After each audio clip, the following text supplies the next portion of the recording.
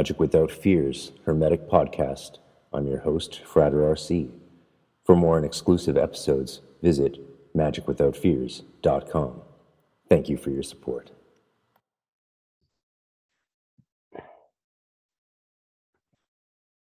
Forward. Okay. I can't believe it's you, Jason Augustus Newcomb, in the house. I am excited to be here. I want to thank you for your patience in getting me on. This has been a long process, much longer than usual. So I'm nothing if not patient. This has been a crazy year already.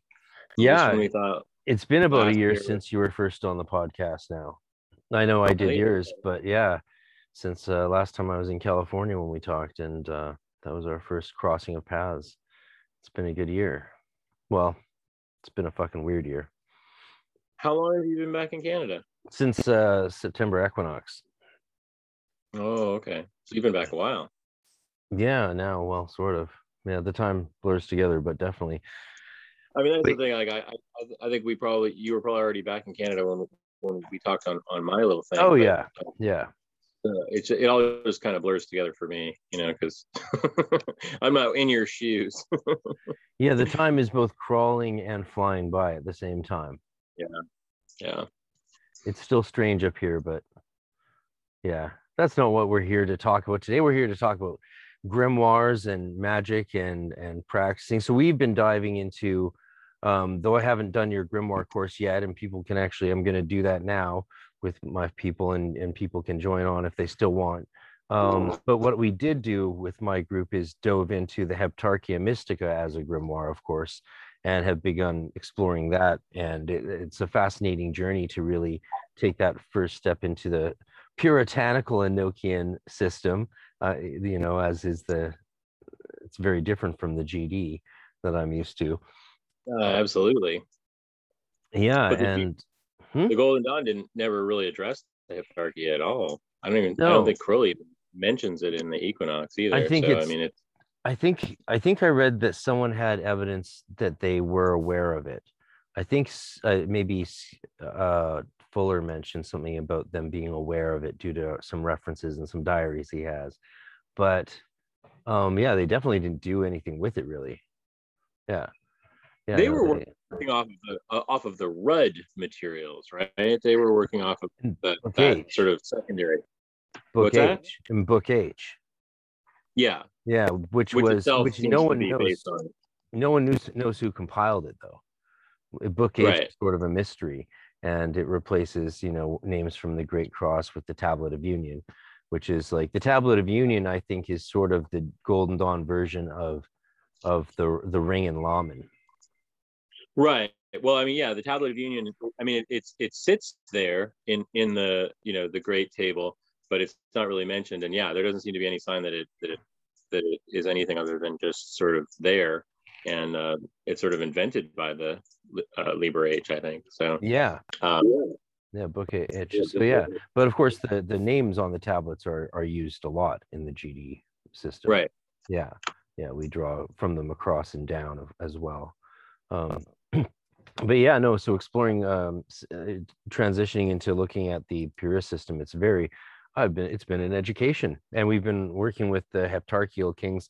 So one of the things that is fascinating about that is that not only that it's a system of planetary magic, but that one of the spirits is actually, two of the spirits each actually take the role of three, or actually are two of them, right? And they rule over, right? Karmara and Hagenal rule as king of kings and prince of princes, and can direct any of the ones on any day at any hour, despite their planetary associations.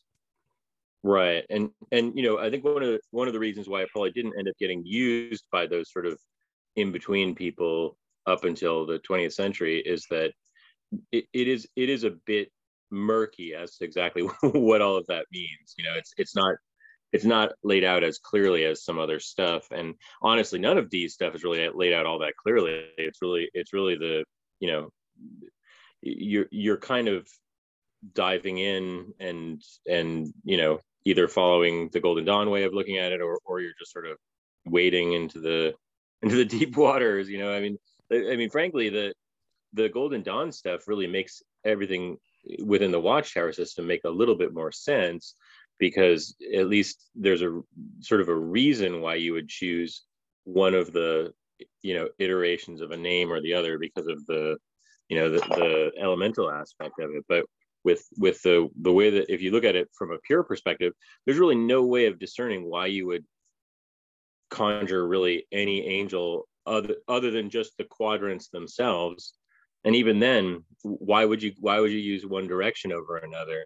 Because your patient is in that direction, or like what would be the reasoning if you're just going with directionally and not elementally? It just suddenly the system doesn't seem to be really a reason for there to be so much of it there. It seems like you could pare it down to like 8 entities and then you'd be done, or maybe 16. I mean, yeah, I'm not sure how I'm gonna feel once I've moved through the Heptarchia and onto the Watchtowers and the traditionalist approach there. I'm not sure how that's gonna suit me, and if it doesn't really suit me, I won't necessarily invest too much time in it and just stick with the elemental distribution in the GD system. But I definitely want to check it out and see what that magic is like. I'm loath to swap 2 Watchtowers directions. Like, sure. Imordial Hectega will always be my Earth, but it's just so hard. But I'm willing to go there when I get there.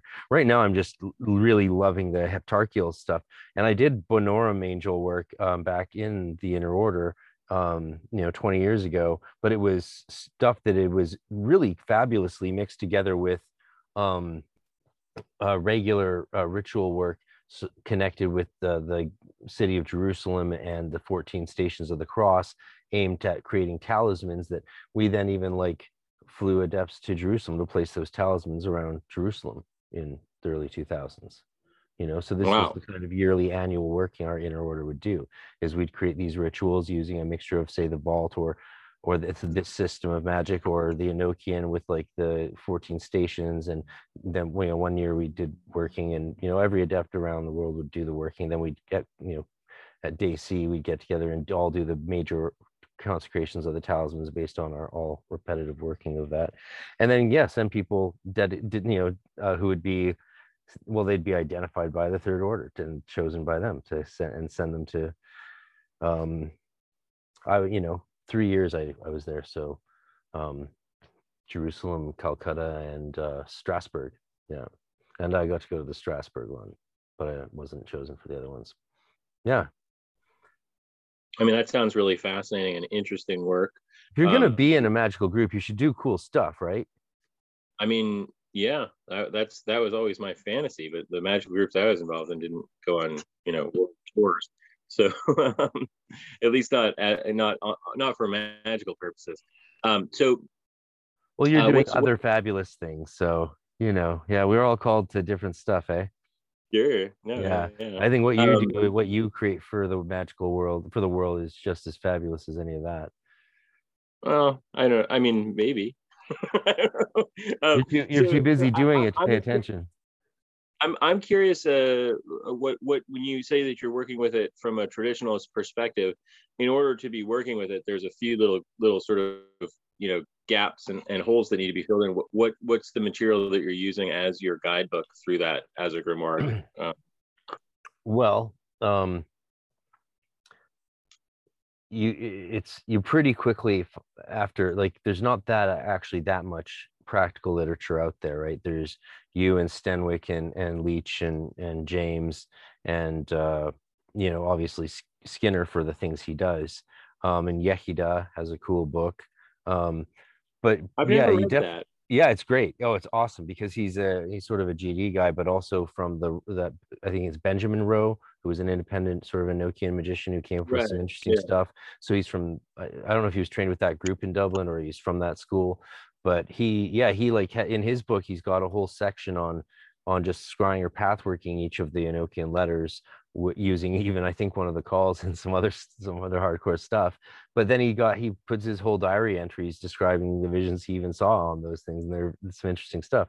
And he does comparative things of how to open Enochian working with as he would see, the Regardie method versus the D. Pierce method. And then he walks you through his entire book of invocations for the 19-day initiation in the D. Pierce style that he wrote, and a bunch of other stuff. So what? So you're looking at all of those sources then, and kind of putting together your I've definitely read them all. And what I've outlined for us to sort of gently get people into this, like, one thing, like, the Enochian masterclass was really great for introducing Aaron Leach and Stenwick's perspective, and then very well balanced with your own, of course, because you and I are quite similar in our approaches as we fuse things, it seems to me. Whereas Leach and Stenwick are a bit more polarized in their views. But as a result, my approach isn't to try and like find the right way to do things. My approach is to try them all. And that's what I have my people doing. Like right now, we just did a operation with Stenwick sigil, but Stenwick did the Enochian left to right. And I was like, why'd you do that? And he said, well, because it works. And I think that's fine. And I'm like, cool. Now we're going to try it ourselves, though. Now that we've tried it like that, we're going to reverse the letters and try it that way. And then do a full painted one. The first operation we were trying to get, we're sussing out the colors. Do you have any sense of what the colors you would paint? Because they would all make sense what colors you'd use for the planetary ones associated with days. But for a sigil that's just Karmara and Hagenol that would govern all of the days, would you use the colors associated with them in their planetary attributions in either of the 4 stations? Or would you have something higher, right? I mean, I tend to go, honestly, to monochrome with those sorts of things. That tends to be my instinct. You can't really go wrong with white and black. Yeah. Anyway, so we all did an operation and it's shocking what common answers we got so far. You mean you're all working remotely from one another, and you're all we're doing some cyber magic stuff as to fuel our personal work and exploring the same things, and that's what we do in our magical working group. And cool. It's been really exciting, and we're just trucking along. We're also going to take some time this month to explore Tatwas. I got a cool guest teacher from Yeshi's order going to pop in and give us some new methods he's developed over the years. And for doing Tatwa vision, we're just discussing, because I mean, Tatwas is a complicated subject. It's it is. Obviously it's related to the Golden Dawn in a fairly intimate way, largely I think because of the modern writings. I don't even know how much it would have been really a part of what they were doing back at that time.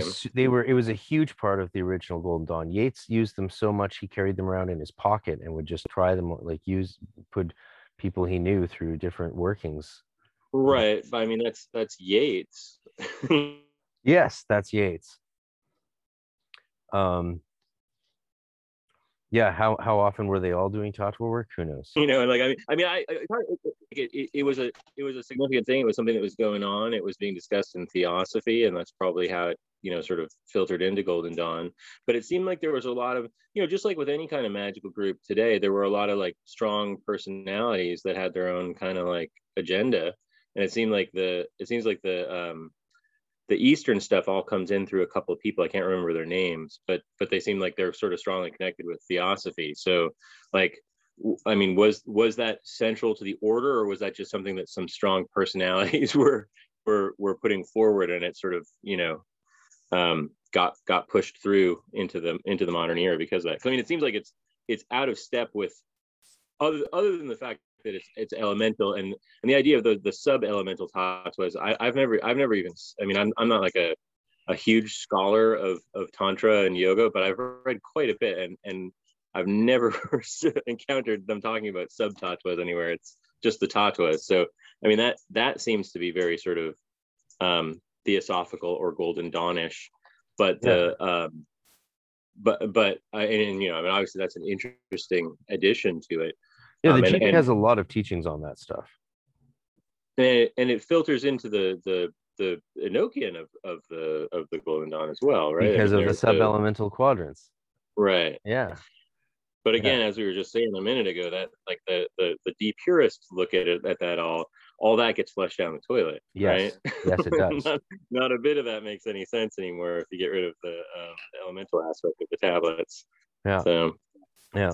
So the two interesting differences between the Stenwickian and Leachian approach to the Heptarchia is Stenwick puts the king, prince, and ministers all on one sigil and stands on it, as Dee would have us do. And Leach has the prince on the table, the king in hand, and the ministers under the feet. And what I noted, so by, that's where I was like, okay, now I need to go to the manuscripts, and looking at those, it's quite clear that actually Dee does have a sigil on the table, but it says nothing of, I believe, of one in the hand. So it's like even splitting the difference. It looks like maybe right. is standing on the ministers and has the king and the prince on the table. Yeah, like sort of like there's definitely a standing on. I remember that. Oh yeah, that's quite clearly. That's one of the most cool, interesting parts about this whole system. It's what made me so keen. I'm like, oh, let's definitely try a system of planetary magic that involves drawing awesome sigils and standing on them. Like, so I've got my canvas all spread in a circle, and I'm painting on my sigil, and it's great. And then, and the other traditional part of it is, rather than doing like I would often do an SIRP or a watchtower to initiate Enochian work. Instead, you've got the prayer of Enoch repeated 3 times, then the heptarchial oration, and then conjurations for the king and prince. Right. And do you feel like you can't do a more Golden Dawnish opening and still be doing I'm just curious, because it seems like to me that those things aren't really completely out of step with one another. It's not like they're both good, in my opinion. We're doing a mixture of stuff, and we're experimenting. People do what they want, but definitely I encourage people to explore and compare and contrast.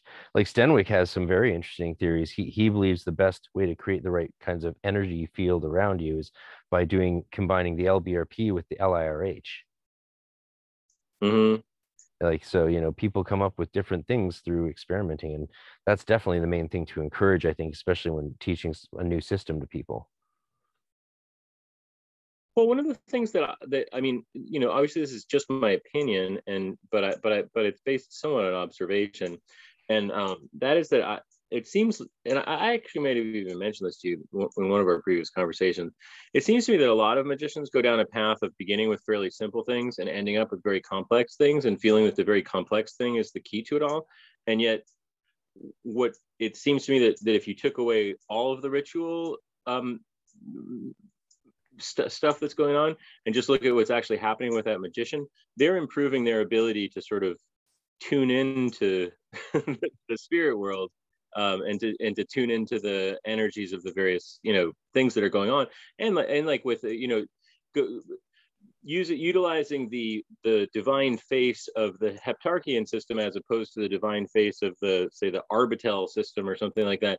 Those are two different feeling things, and it's not. And I wonder if like the procedural differences are making a difference, or if it's really just the familiarity with the material that's making a difference. I know that there's missteps that can be made, if you start combining, completely unrelated things with one another, then you can start to cause damage. But as long as you're sort of staying within a symbol set and staying within a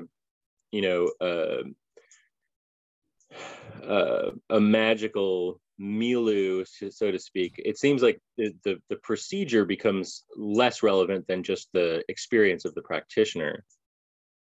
That's just my observation for my own self, and then the people who, I mean, like, obviously I only have exposure to, I probably have exposure to less people than you do, since you have like active working groups and you've been involved in orders that are spread over wide geographical areas. You probably have a much clearer perspective on what I'm talking about than I do. But within my limited perspective, it seems like the improvements that people make magically aren't by improving their procedures, but by improving themselves and their themselves as vehicles for any procedure. It's something we talk about a lot. It's a very interesting debate. I just read John King's Imperial Arts, and he would definitely represent the opposing view to that. He's someone who believes that visualization is nonsense and a waste of our time, and he would definitely come down on the procedure makes perfect side rather than your special connectivity. Though he also does believe you have to be sort of specially selected to be able to do this.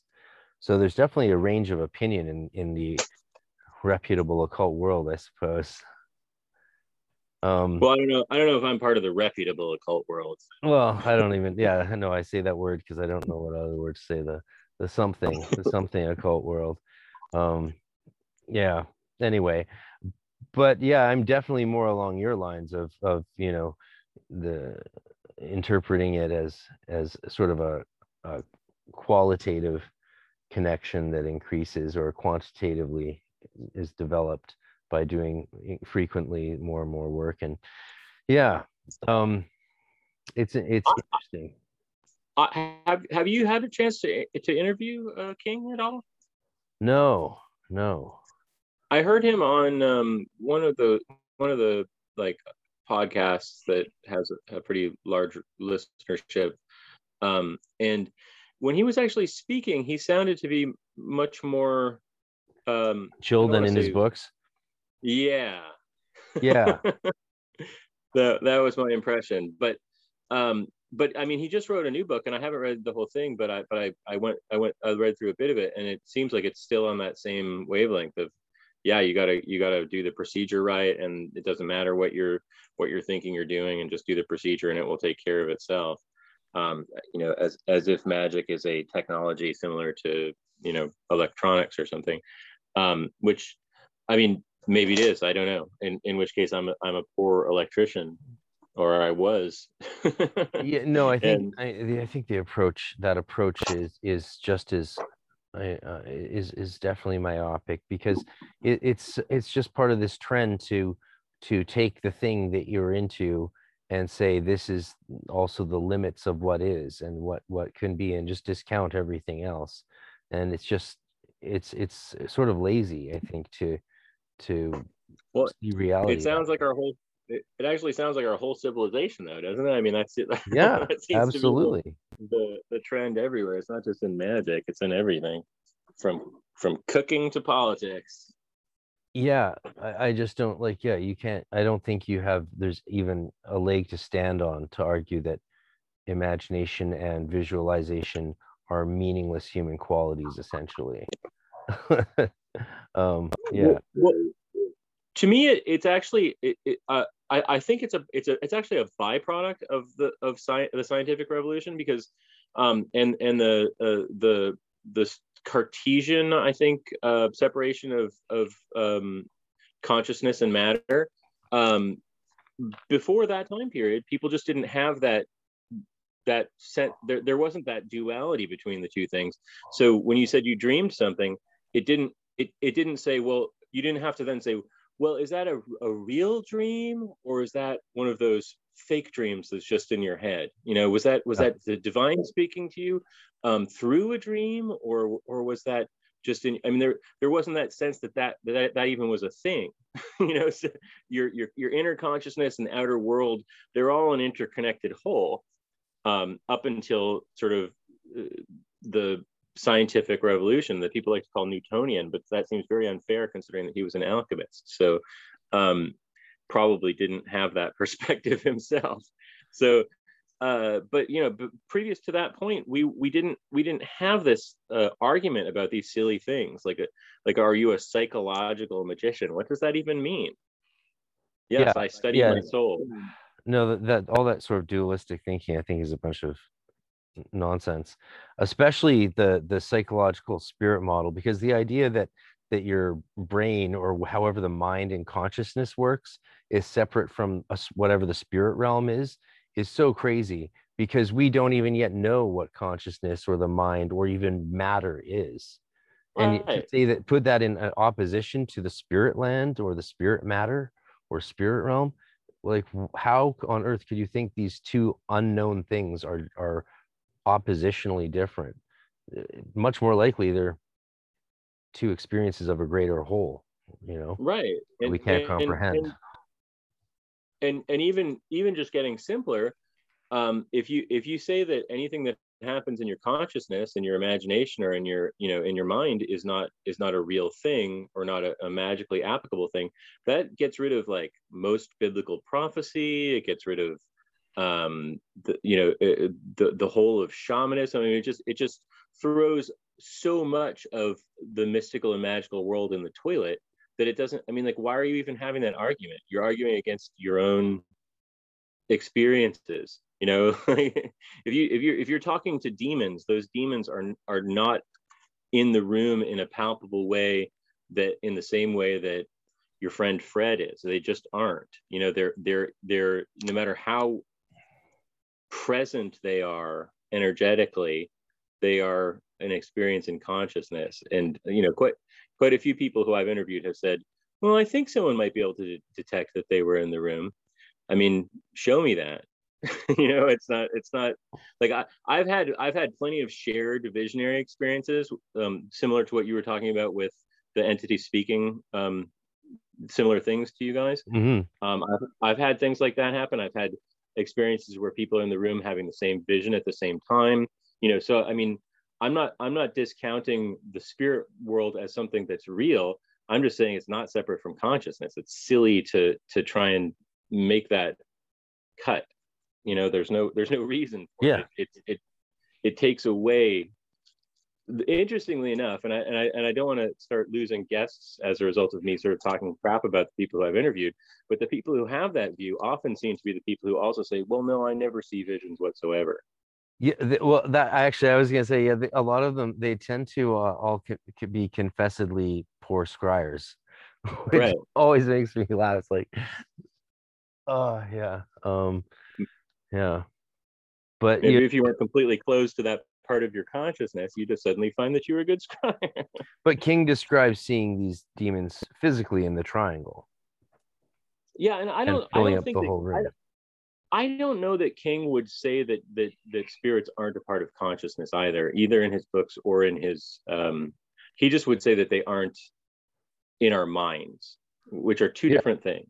yeah, yeah. No, I think psychology has to be understood in its proper place, but to discount it or to give it too much credit is a mistake and over compensation. Well, and I think that the mistake was really made by Aleister Crowley, and I know that he's like a big punching bag for everybody's stuff these days. But I mean, he wrote in several places things that he was trying to be cool. He'd been reading Jung and trying to like sound like he was modern and scientific about stuff, and he ended up saying some stuff that I really don't think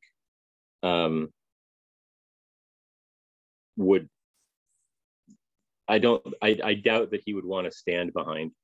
Like, Yeah, at 100 one years point later. he claimed that it was all psychological, and then he reversed himself later on towards the end of his life and said it Right. was all real. Whatever those words mean, I just think the whole debate about each of those definitions is silly. It is. We're not there yet. We're like still we're not there in our science.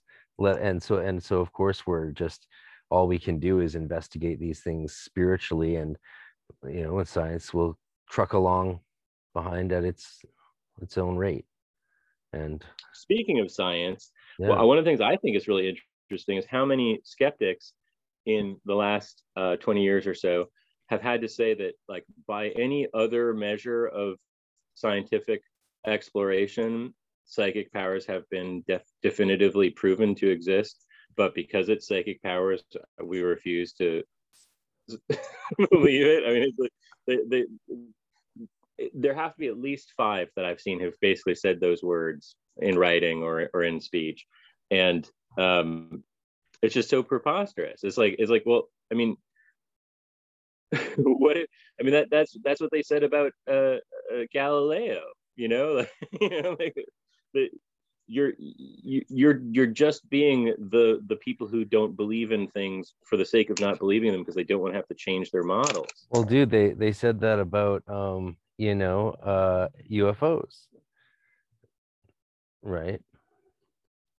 I mean, I still don't know what the current are we believing in UFOs now? I'm not sure what I've seen headlines about it, but I haven't ever read any articles. Definitely UFOs. They've a lot, like, or UAPs. I mean, I've seen UFOs. I don't know what they are. Whether they could really? When did you see them? Oh, I've seen them a couple times with my wife. Wow. Yeah, that's what we're discovering, is that there's like tons more than we thought, and everyone's like, a lot of people are like, yeah, we told you so, and the rest was like, oh shit, what the fuck. I guess we believe in UFOs now. Well, we know that they are a thing. What they are, we don't know. Right. I mean, I guess yeah. What I mean by that is, are we believing that they're alien life forms contacting us, or just something, I mean, the experiences I had were both sort of distant flying objects, one of which was just way too fast moving, but like the my wife and I were both sort of staring up at the sky, looking through a moon roof in her car, and this thing just like zipped by, and it was too high to be. I mean, it was just it was an unexplainable object. It moved too quickly, and it moved too weirdly for it to be any. It was not a plane because it moved way too fast, and the lighting, the color of it was this weird sort of amber color that you just don't see on airplanes at all. So and it moved really fast. We both, like, without even speaking to each other, just both jumped out of the car, and it was gone by the time we got out. But it wasn't a meteorite either, because it was slower than that. Yeah, faster than a plane. So wow, I would love to see something like that sometime. That would be awesome. But the second was even more impressive. It was actually multiple objects, and they were flying all around each other. And they stayed long enough that I literally thought that we were going to hear on the radio, it's finally happened. Alien life forms have revealed themselves. But then they just flew off, and that was it. But yeah, I mean, I have no idea what those were. And there might even be a rational explanation for them. So. Well, there was one that was like the size of a city that floated over like New York or Chicago or someplace like that was reported by hundreds of people. Yeah, I mean, you hear about stuff like that once or twice a year. Because they don't want to talk about it, like the psychics, right? Like they don't want to talk about the fact that remote viewing works. Right. They don't want enemies developing it and using it. They don't want the people who are really like spot on, naturally good at it, to realize it. Yeah, I mean, I don't know. I've done a couple of remote viewing groups, and I can definitively say that it does work, and that you can receive information. But I've never worked with a person, and maybe I just haven't been lucky enough to find one that that was right even more than 50 or 60% of the time on enough of the information for it to be valuable. So yeah. I mean, I think the challenge with that sort of a thing is we really haven't, in the same way we don't even know what consciousness is, we really haven't developed that concept well enough for it to be particularly tactically useful. I mean, you can definitely get impressions of other places, and you can definitely get like when particularly the after effect of when you're receiving information and then you find out what it is, you're so often you're like, oh, okay, yeah, that is exactly what I totally get what those impressions were trying to lead me towards. Mm-hmm. But at the same time, if you were trying to like find out if there was a bomb in an enemy installation or something, it'd be rather hard to put that practically. Yeah. Well, I did a group where we were trying to foresee the future because, according to at least one theoretical physicist who's also interested in this sort of stuff, there's really no reason why that sort of information would be linked to a forward time. So and there's also tons of evidence of precognition as well. So we did a bunch of stuff, and it was more than half the time. I think we had like a 70% accuracy, but like, I mean, you can't really, that wouldn't, in the real world, that Yeah. that doesn't. Yeah, it's useful to a point, maybe. Anyway, still very interesting. Something I hope we explore and understand. I mean, I think that magic really is us exploring these things that seem to work, right? And Yeah. we have just different understandings, and people have different points of view as to why it works, whether it's through visualization and development and will, or whether it's through formulas or some tradition or connection to what is really real. But either way, we're still fumbling around with the same formulas, ceremonies, invocations, and spells in some form or the other, because they seem to work, and sometimes they do and sometimes they don't. Some things seem to work better than others, and that's what we're doing. That's where the development of magic, as I see it, is we're still moving forward, just putting things together in different ways, getting new things, because some stuff, I mean, Enochian magic's relatively recent. Yeah, and that's the thing about Enochian that's kind of interesting is that I don't think Dee or Kelly would really have wanted it to be called magic, because first of all, that was pretty much, it's been a pejorative word basically since at least ancient Greece. I mean, not the word, but the conceptual chunk of behavior that we call magic. Obviously, the word has changed as language has changed, but this idea of doing an operation that is sort of selfish in any way, that's kind of against the natural order of things in order to try and make something happen that you're choosing to make, that's always been considered to be sort of forbidden, and not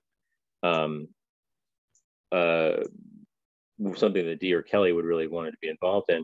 But at the same time, there's always been people wanting to work magic, and by any real definition of from as an outsider looking in, it's clear that they were doing magic. But they wouldn't have, they wouldn't have called it that. And I think that one of the things that you're discovering as you're trying to do it sort of quote unquote by the book is that what they were doing really doesn't resemble our way of doing magic all that much at all, or even they were basically, they were praying and then waiting for an entity to speak to them.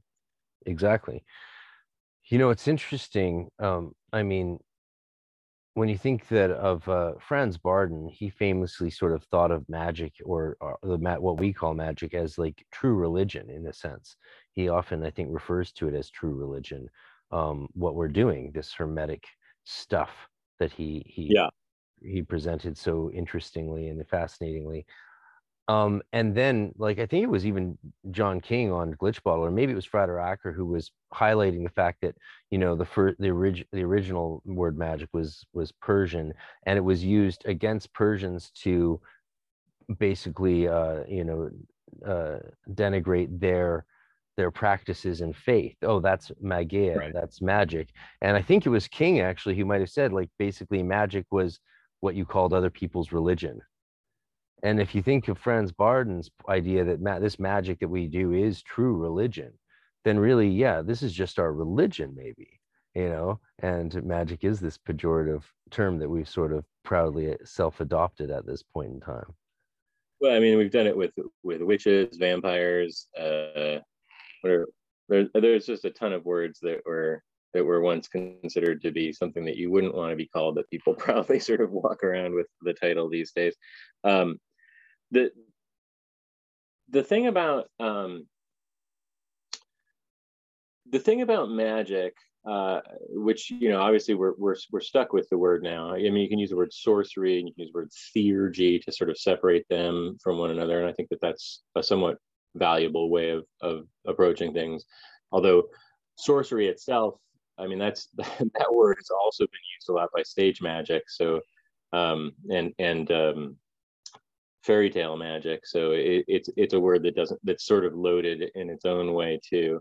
But if you read academic books on the study of ancient magical practices, almost every single one spends at least 20 pages at the beginning trying to define what magic is because because it's such an odd concept because people do all kinds of things. People do rituals for all kinds of reasons, particularly in the past when medicine was often sort of mixed with various sort of ritual and talismanic things. I mean, all the way up until the pretty late in our history, that has been the case.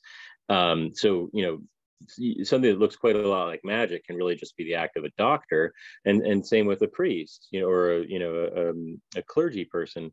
They do things that look a lot like magic as well, but those aren't considered to be the bad kind of magic.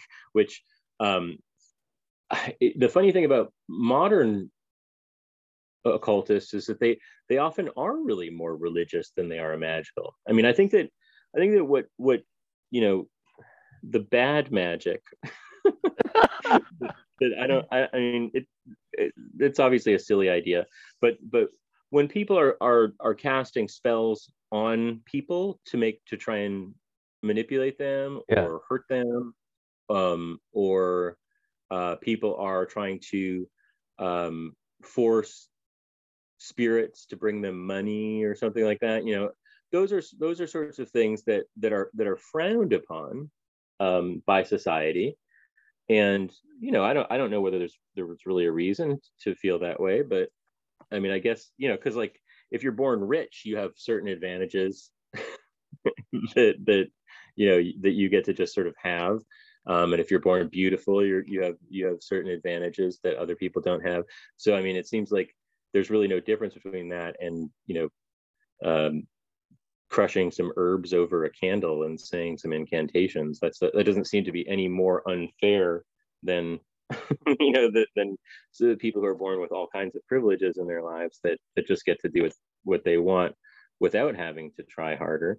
But that's the problem with those sorts of behaviors, the ones that our ancestors would have called bad magic, is that they don't really bring you inherently toward a greater understanding of yourself or the universe. They're just trying to manipulate the universe for your own ego benefit in some way or another. So and there's no way of parsing that. That's just that's just the fact. However, those sorts of things can serve the purpose of like if you do a healing spell on yourself, you can live longer so that you can find your enlightenment down the road. And same with money, and love brings you joy, and that brings you closer to the divine. I mean, you can there's a reason to do anything, but inherently those actions tend to draw you more towards selfishness. Yeah, I think that can be the case. You and we have this divide between the very sort of eager thaumaturgists and theurgists, right? Those who are focused on self-transformation and theosis, and those who are interested in wonder working, whether it's to gain riches or bring health or healing or hurt to other people. And some of them discard one or the other, though I think really the whole point of the path of the initiate is to use the ability to work wonders in harmony with that sense of true will and being in alignment with the true self, so that what wonders you are working on in the world are in alignment with your highest self and your the highest divine will that you can draw from. But not everyone sees it that way, and I've had a lot of conversations with people that definitely don't see it that way, and they think all of the theurgy or self-development or spiritual mystical journey is complete nonsense and a waste of time, and magic is magic and has nothing to do with anything else, and they just are about creating changes in this world and manipulating nature. It's a big divide. It's very fascinating. Interestingly, Rufus Opus, actually, when I was talking to him, he had an interesting take on it, which is that in his perspective, even if you're doing sort of selfish things with your magic, because of the fact that you're making contact with the spirit world, you're inherently growing on some level. I thought that was an interesting idea. I don't know that in practice. Yeah, dude, that's such a huge idea in the Golden Dawn. I mean, that's why we do all these god form works all the time, and we consider every elemental we create in ceremony, and all the way up through every ritual we do is having a theurgic or a divinizing effect upon our nature, just because we are engaging in the spirit world. For sure, every work is holy, and that's where you get full circle back around to the religion, right? And at that point of theurgical, sort of like inner initiate stage, you're not even doing the magic because you're attached to some sort of desired outcome, but because the act of doing the work is so holy and it's sacrificed to the Lord, right? And the fact that something might manifest in alignment with your true will is a side effect of the holiness of going up that middle pillar, rather than craving the powers of the black and the white pillars. Sure. And I think that's one of the positive outcomes of the 19th century occult revival, is that idea of an initiatory cycle in which you grow as a being, really grew out of that, possibly partially out of Freemasonry, and obviously the ancient mysteries, and looking back at that played a part in it as well. But first of all, I don't know that. And I can't speak to your experience, because you have it seems like from our previous conversations you've had a really good experience with your particular Golden Dawn group and greater network that you've been involved in. But I know personally from people who come to me that a lot of people have been less than thrilled with various other versions of the Golden Dawn system and those initiatory sorts of orders in general. And of course there's an obvious problem that comes in, which is hard to deal with. But I mean, the people, when you invite a person, a person comes to you and they say, I want to join your group, you sort of look at them twice and you go, oh, is this person going to be a positive member, or are they going to be a negative member, right? And the ones who seem like they're not going to be the best match, you figure out a way of making them not join, and the ones that seem like they're going to be great, you bring in wholeheartedly, right? But it's pretty easy to make a mistake in that. Even a very wise person cannot recognize that someone's going to have an ego overload rather than a growth within an organization like that. And so as soon as you have people who are not so great, who take on leadership positions in organizations, then you start having things like people getting emotionally abused or sexually abused within an organization. And this isn't just with the Golden Dawn. I mean, this is a huge problem in Eastern religion stuff quite a lot. Yogi gurus have been really horrible to people in the 20th century. And it's just, we don't really have a way of being sure that the person who we're going to get initiated by, or the person who we're going to be initiating is who they claim to be.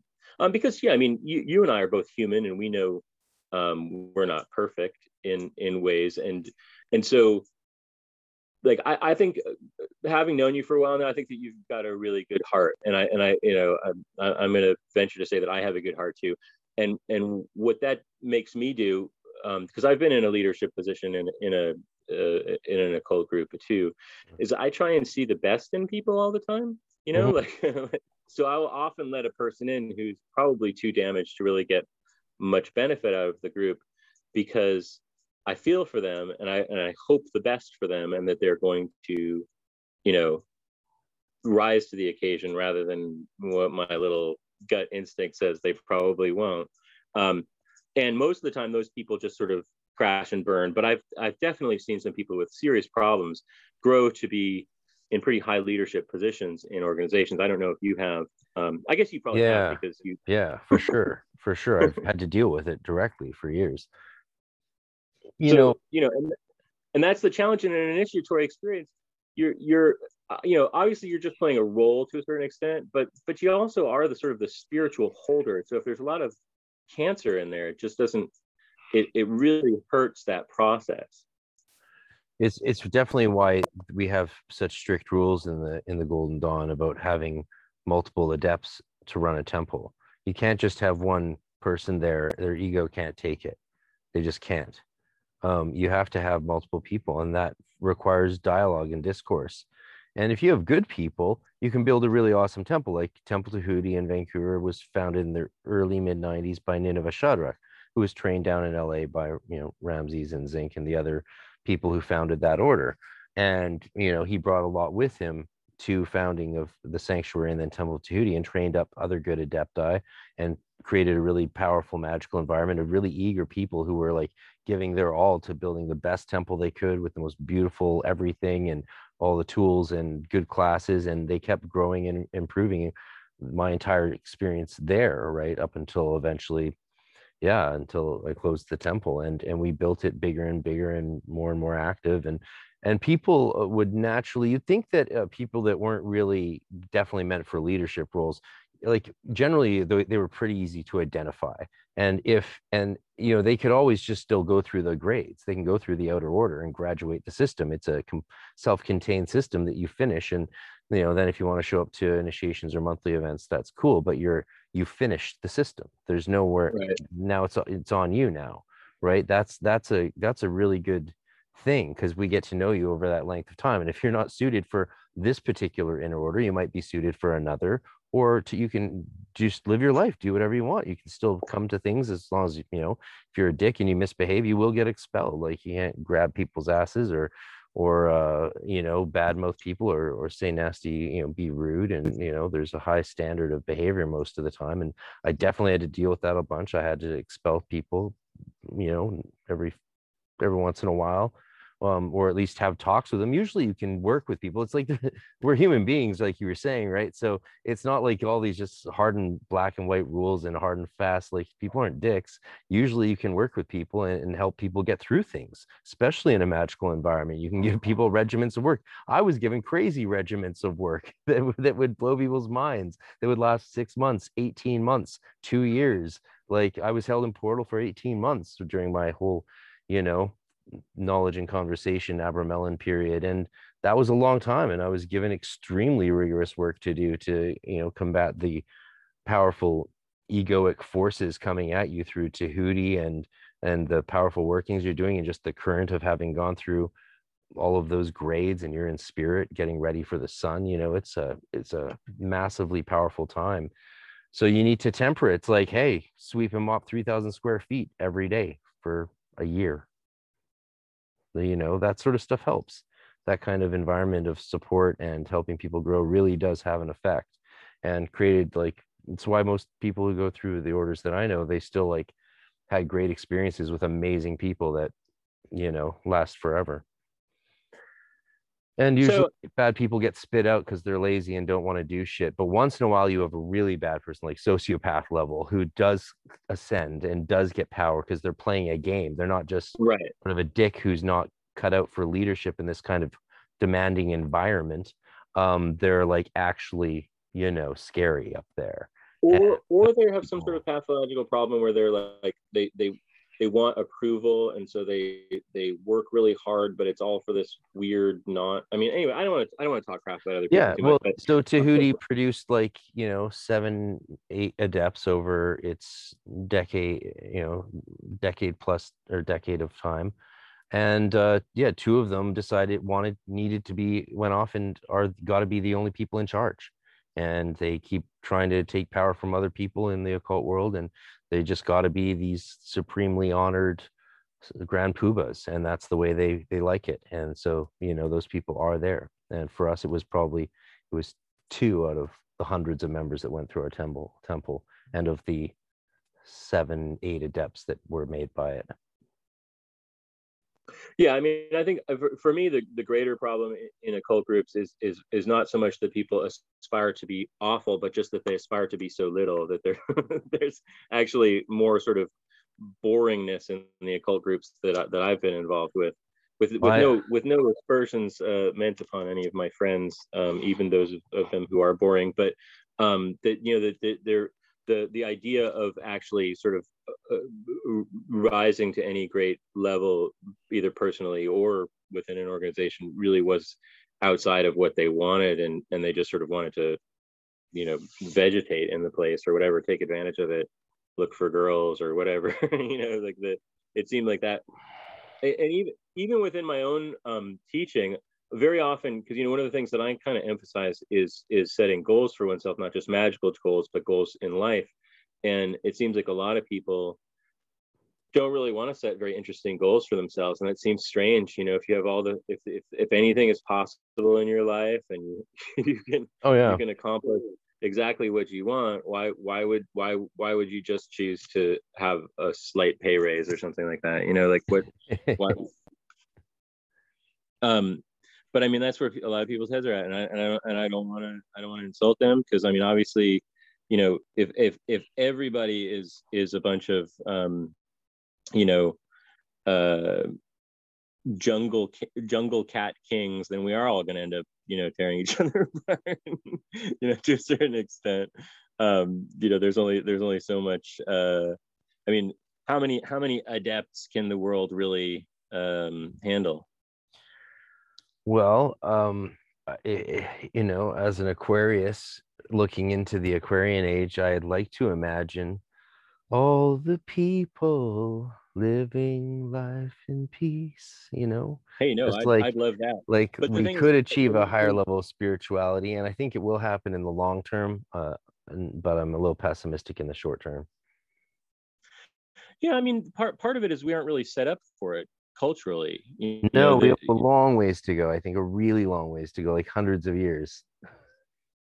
I mean, That's I not. actually think it could happen within our lifetime, but I don't. But it would require a weight of consciousness shift that I think in my youth I was misperceiving. Like, because I think unfortunately, rather than like a lot of the people who I would have thought, oh, they're really on the enlightenment wavelength, actually just they, they're doing something, everyone's gone either too far to the right or too far to the left, to the point where they're no longer really functioning in a healthy way towards other people. Yeah. um Well, the middle pillar is not trendy right now. and I don't understand how that happened. It felt it almost feels like it was pulled out from under me, and so I've become more cynical as I've gotten older, because I was so hopeful that we were really moving in this wonderful direction, and I've just watched things in all, I'm thinking mostly of magical culture, but the greater culture as well. I've watched things really shift in these really weird ways that I just, like I thought we were talking about freedom. I thought we were talking about love, like, no, you must obey. And that's on both sides of the political aisle. It's everywhere. Everyone's super into controlling each other and telling people what the right behavior is, whether in one direction or another, and it seems really strange to me. But anyway, Yeah, no. within within the broader view of occultism, the idea of initiatory orders, if it existed at all, was pretty small in comparison to what was going on for the most part. I mean, magic has really, mostly been what I termed earlier the bad magic. It's been a profession through most of its existence, and it's a profession that's sort of, in the on the outskirts of town. You go and do some magic with somebody, and that sort of persona has largely become, the psychic parlor denizens. I've worked in one of those, and nice folks a lot of the times, and people who go there, they have a specific need. They want to either have some decision that they've made confirmed, or they're not sure what decision to make and they're looking for some advice, or they have some suspicion and they want it confirmed, or they want to do something about something. They want to have some sort of magic done, and that's really where magic has been most of the time, is in that, and the idea of these initiatory orders. I mean, obviously it started with the Rosicrucians to a large extent, into our era. There were sort of mystery traditions that people were getting initiated in long before that, and then a few sort of heretical religious sects that I guess you'd get initiated into, but I don't know how much magic they were doing. But this kind of combination in the early magic. Christian churches, there was tons of initiations and magic going on for the first hundreds of years of Christianity. I mean, for sure, there and the Christianity was viewed as sort of a on the edge of town, Yeah. they were to get involved in kooky magical cult of blood drinkers. Right. Well, the weird thing about there's this legend, and it seems like it's told about everybody from tantrics to Christians to Satanists, and that's that they get together and they all have sex with each other, the men, women, boys, girls, paying no attention to their familial relationships with each other outside of there. And if any child is produced by it, then that child is sacrificed and eaten by the community. That is like a worldwide accusation, and early Christians were. It sounds like polemics. What's that? It sounds like polemics, like what you write about the people you think are bad. Yeah, and it's crazy because it's so like that story with exactly those words is worldwide. Yeah, that's gross. That's crazy. So we all say the same shit when we don't like someone. Right. They're eating their babies. They're a cunt. So and in certain parts of it, obviously, you touch upon practices that people actually do. Yeah, and hey, I just had a thought. Like, so another piece of the magic into spiritual development thing, I think, a big chunk of that must have come in with the inclusion and incorporation of Kabbalah in the 16th century into like the alchemy, the budding Rosicrucian, proto-Rosicrucianisms. Absolutely. And so the Kabbalah coming in with the Hekhalot and the Merkava practices of going astral traveling or spiritually pathworking, venturing down into these mansions under below you, or riding the chariot into the heavens. Like, that's our pathworking essentially now. And it's definitely got to have played a major role in influencing as those traditions fused and were studied together, because the Christians would study the Kabbalah because of so that's a thing. For sure. And the thing is that I think that a lot of what you just talked about with astral traveling and speaking to spirits and even making talismans and stuff, that stuff was really a part of culture that was gutted from Europe. That was made forbidden there. But I don't think that it was quite as made forbidden in other places. So I don't think it's just Judaism. I think that the Muslims coming in also reintroduced a significant amount of that stuff back into culture. I think that the influence of India, back and forth here and there, particularly in once we get into the 18th and 19th centuries, all of that sort of stuff was, I don't want to say it was lost, but it was sort of put into the shadows so much in our culture that we didn't, I don't even think we understand the difference between magic, religion, and fantasy in our culture at all, because it's all sort of, you're obeying the rules of the group that you're a part of, or there's something wrong with you. And I don't mean like a magical group. I mean like your cultural group. You're very Catholic. You go to Catholic church. You go there on Sunday. You do your what is it called? It's the Catholic kids thing that they would go Catechism. to. No, it was like a School? school. The Jewish kids all had to like learn a little bit of Torah so they could get through their bar mitzvah, and that you do that, and then you forget all that, and you you just show up on the holy days, and you're fine. And what was it called? It was like CI something or other. Someone I'm sure will. RCIA? No, it was I can't remember. I think you're But talking about catechism.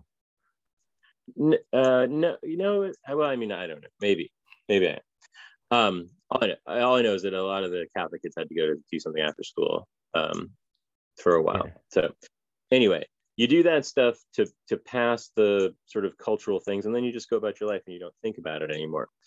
Actually being super spiritual is not even really thought of at all.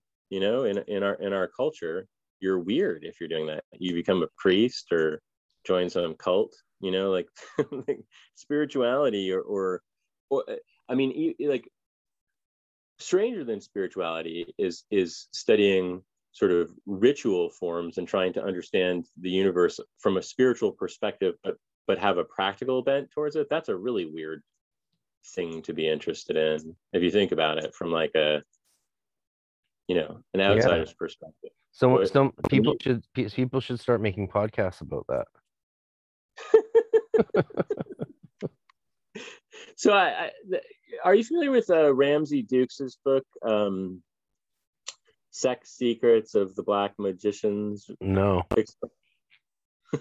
not exactly my kind of title. Well, it's usually just titled SSOTBME, and it has nothing to do with that topic whatsoever.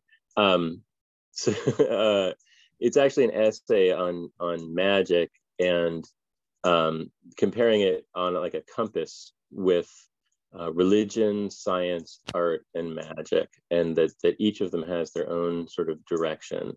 And I've always thought that was an interesting perspective on things. And it does seem like people have one of those sort of directions more in their lives. Creative people, they go into their inner realms, but it's really it doesn't have to make any sense, and it's just there's no greater order that's being sought by it. Scientific people, just want to deal with the material world. Spiritual people, religious people want to sort of like follow the rules of the religion correctly, and magical people kind of want to find some sort of meaning in things that Inner is mystery. maybe not visible from the outside. But I think that like what that way of looking at it, it actually shows that a lot of people who would consider themselves part of the magical community are actually far more religious than they are magical. They're not really, and I mean, obviously it's not an exact, you have, if you're pointing one way, you can't go in the other way a little bit too, but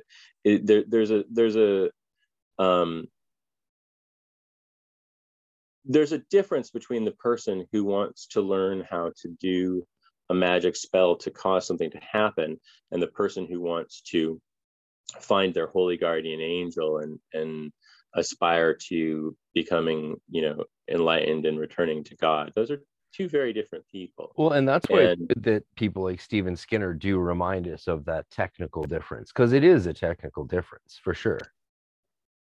Well, but it's more than just a technical difference, because you can actually be doing the same thing but for different reasons. Exactly. If you can be doing exactly the same words and the same actions but have an entirely different intention behind it, and that intention is something that's in your psychology. Yeah, no, it's very interesting. These are very interesting sort of paradigms that we're exploring. I love it. You're a great person to do this with. Yeah, it's nice to shoot the shit with you, man. Yeah, you too. Yeah. I don't know if anyone else is interested in it, but I'd say one or two. So what I think is interesting about going back to the technical aspect of things, the ritual technology, is that if you look at what people have been doing for the entire time that we've been doing ritual, whether it's religious ritual, magical ritual, or even just sort of societal ritual, social rituals, they're all basically the same. There's a common formula to all of it, and really all that changes is kind of who or what we're seeking to connect with. So like a lot of modern sort of witchcraft folk, or Wicca folk, and I don't want to use that as a pejorative at all, but it tends to be more the ones that utilize the word Wicca. They're very energy focused in their magic. They want to connect with the energy of this, or feel the vibe of that. Whereas the sort of grimoireists and more sort of by the bookish kind of magicians, they're looking to connect with the entity, the intelligence or whatever, and as we mentioned before, very often they aren't going to make that connection very directly because they don't really have a very visionary consciousness. So they have to bring their Wiccan friend along to be the seer while they do the rituals correctly. But ultimately, those two things aren't really different from one another at all. It's just a set of words that are being used to describe it. Entity and energy both don't really describe a spiritual being. They're just sort of they're a pathway to a spiritual connection, right? This is why it's helpful to once in a while do a bunch of DMT and remind yourself of what the spirit realms really look like. And be like, that's why I can't make sense of it in my day-to-day. That's right. It's fucking insane. Holy it doesn't have anything. Yeah. Well, it's responsive in the ways that you'd expect it to be magically, especially when you try some magical things in those realms, in my experience. So it's like, okay, yeah, this is a responsive realm. Plus, you can talk to beings, and some people have found ways to go and talk to the same beings by playing certain tones while they're going through their trip. So a frequency played in the room when they do it has helped them go back to the same exact place over and over, which is fascinating, new, very underground research some people are doing. I mean, that really connects very much with ancient theurgy, which is basically that you are, right, you're trying to connect with that sort of cosmic, music of the spheres, to use a later term, but that, the divine hierarchy from the top to the bottom that is along certain kinds of, rhythmic or vibrational frequencies. What I think is interesting, I like the idea of trying to contact the same entity more than once in a drug fugue. But what I think is interesting is how whole universes seem to spring into being in that are different from one another when you are exposed to those substances. Because that, to me, that seems just as fascinating as the idea that there's this sort of order to it all, and if you just press the right buttons, you're going to get back to the same channel. Yeah. But there's also an equally valid, from our perspective, limited perspective of humanity, possibility that it's like Rick and Morty's infinite cable, that there just literally is an infinite number of possible places to connect with. And so trying to connect with the same one over and over again, that's almost like,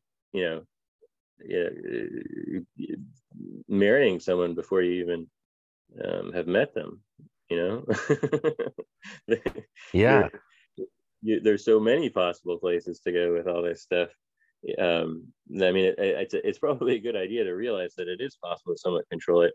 So where do you find out about that research with the sounds? Oh, this is just people I know, mostly just, like little groups of psychonaut Freemasons who are, I'll try and get this one guy to come on it. He said he would at some point, but he's a very cool dude, an Australian living in America. And Yeah, like, no matter how far you learn about a subject, whether it's entheogens or Enochian magic, man, there's always people that have like taken each one little thing or this little thing and gone way beyond, you know.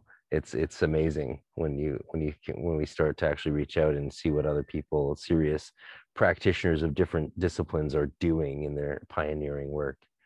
I think we're at a very exciting time for developing new stuff.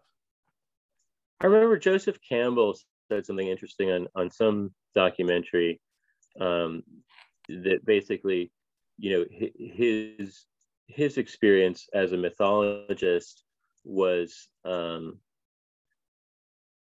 in some ways, he was left feeling a little bit left out sometimes, because the breadth of the things that he had explored and understood, was huge, but he was constantly encountering people, like you mentioned, that had swam so much deeper than he could with what he was doing, that it was an interesting trade-off for him, and I don't think he regretted the path that he went down in his life at all, but it's an interesting thing to think about, that some of us tend to be people who just want to sort of like, like you said, experiment with 100 different ways of doing something. And there are some people who really just want to like stay with one particular thing. They're going to, explore the 7 sacred vowels their whole life, and they're going to be their whole path. Or yoga, that's just all they're going to do. Yeah. Well, I'm certainly a fan of specialization. I mean, it's like, whatever disparities of perspective aside between me and John King, his work is fascinating because he's clearly gone all into certain things and explored very sincerely. And so that's fascinating to read. Like reading Ashen Chassan is fascinating because he's explored the Trithemian method more than anyone else, probably maybe ever in history.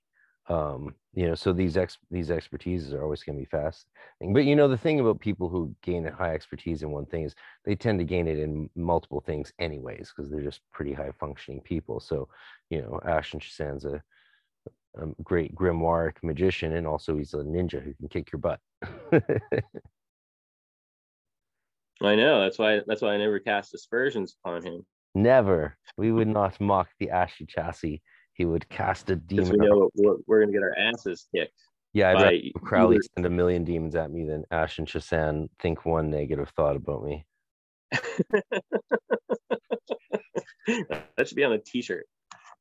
That would be that would be an extra large. It's long for a t-shirt. Maybe it could be two-sided. Maybe a mug for contemplating. I'll make one for you if you interview him and wear it. Yeah, I don't know why I haven't contacted him. I guess it's because I haven't contacted anyone. Well, I've talked to Aaron because we both live here in Florida, but I sort of already did that stuff with them.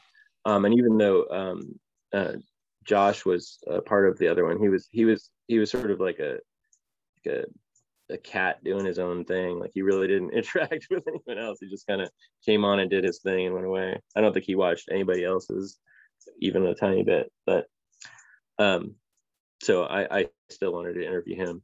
I want to interview all 3 of the other people that were involved, all 4, S. Connolly as well. No,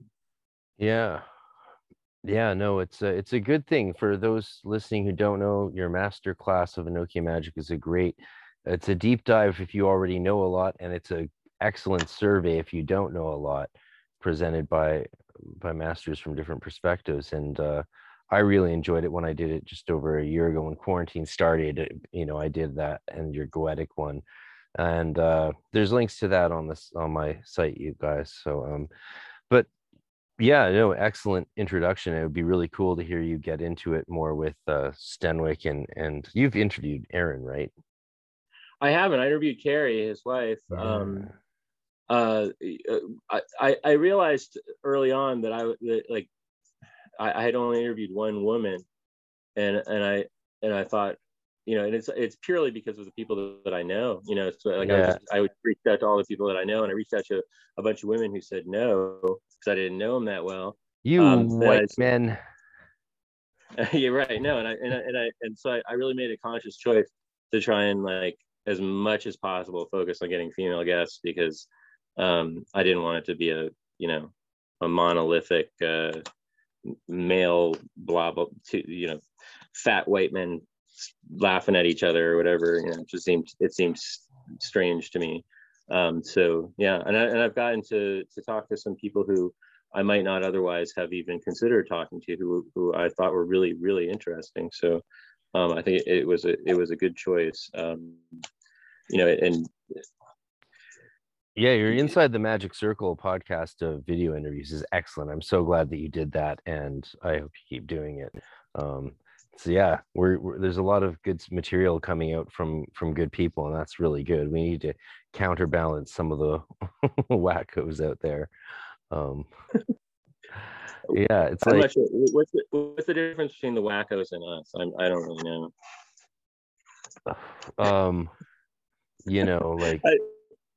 like telling people to like use demons to kill other people. Oh, I think those are wackos. If you're like encouraging people to kill other people with demons, I think you're a fucking wacko. Who's doing that? Oh, it's super popular. EA Quetting, and I don't want to send any people but there's like there's lots of nut jobs out there, right? Or grifters or whatever you want to call them. I'm just more light. I'm not that familiar with Quetting. I didn't realize that he was suggesting homicide. Yeah, he's just did a whole thing on how Enochian magic is, the black Enochian magic. It's all black. They're not really angels. They're black spirits. Rah. And it's like, it's not Christian at all. It's like, well, if you read the prayers, like one of my students really loves it because it's so Catholic. Like, Right. he's gonna go to seminary, and I was like, I thought you'd like this, and he's like, yeah, it's great. It's like, oh Jesus Lord, it's like having a great time, and the people who are the thelemic people can use Stenwick provides thelemic variants to the prayers and conjurations, which is wonderful. So that people who I made a slightly more GD version of mine, though barely made any changes because I like the original stuff as well. Yeah. Well, it's funny when you talk about like mean black magic, because I spent the last several years studying the Greek magical papyri, amongst other sort of from that time period, philosophical stuff, and the there's a lot to not like about the Greek magical papyri, and I'm constantly finding myself feeling like, well, how can I make this less horrible than it is?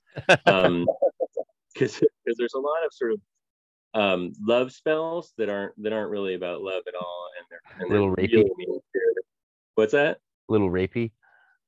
Well, they're not just rapey. I mean, there's rapey stuff in the Black Pullet. There's rapey stuff in I think in the Grimoire Virum, where it's sort of your intentions aren't that good with why you're trying to get someone to come to you, but it's also just, it's cruel. Like, first of all, you're like, there's a lot of stuff that's sort of cruel to the gods, where you're actually trying to like threaten or even punish the gods in a similar way to the way that goetic spirits end up getting punished in the further along conjurations in that book.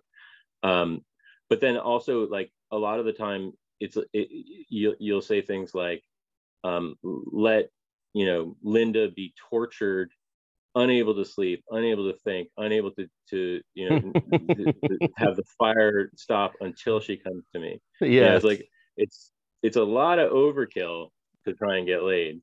And it's interesting. I mean, but I mean, the truth of the matter is, a little odd for a time where prostitution was de rigueur, like legal. Well, maybe it wasn't always. I don't know. I mean, it seems like a lot of work, The just thing go pick up a guitar and go sing at the beach. You would probably be using it to reach upward, yes, rather than to try and get a prostitute, you would be trying to get someone's wife, or trying to get, like a rich or young some girl. husband. Yeah. So I mean, I can see the reasoning behind why you would, why in certain situations you might think it was a good idea, but at the same time, I feel like a lot of that stuff has really interesting qualities to it, which keeps me studying it. But I feel like my personal moral boundaries require me to look at it slightly differently than and I always think it's interesting, like there's a bunch of sort of groups, and they rarely talk about the more unsavory things that go on in it, but it's just funny for me to think that these people, in their houses are reading about these like really rough, mean ways of approaching things. And some of it's not just sexual stuff too. There's also sort of controlling other people for other purposes. That also can get into a meaner spirited thing. But I don't think that most of them are really mean spirited people. And again, that may just be because I am sort of hopelessly hopeful and naive towards people, but it seems funny to me. But I mean, like, there's so many things I really like about it. I really like the sort of like vowel formulas. I really like a lot of the palindromic voces or barbarous names. I really feel drawn to those. It fits in really well with the whole Golden Dawn vibration thing. It does, and it fits in well with the whole Golden Dawn thing in general, which is a syncretic and Egyptian focused sort of thing. I mean, the Golden Dawn and the Greek magical papyri like fit rather nicely hand in glove, except for the fact that the Golden Dawn leads ultimately towards a highly Christian place, and there's a lot of Hebrew magical words in it.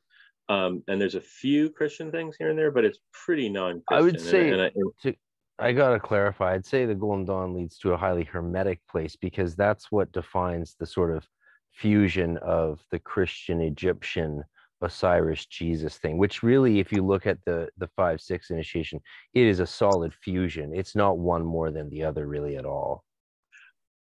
I would agree with you that, and that's certainly, probably more and more true now, because of the fact that we are growing as a species towards a more sort of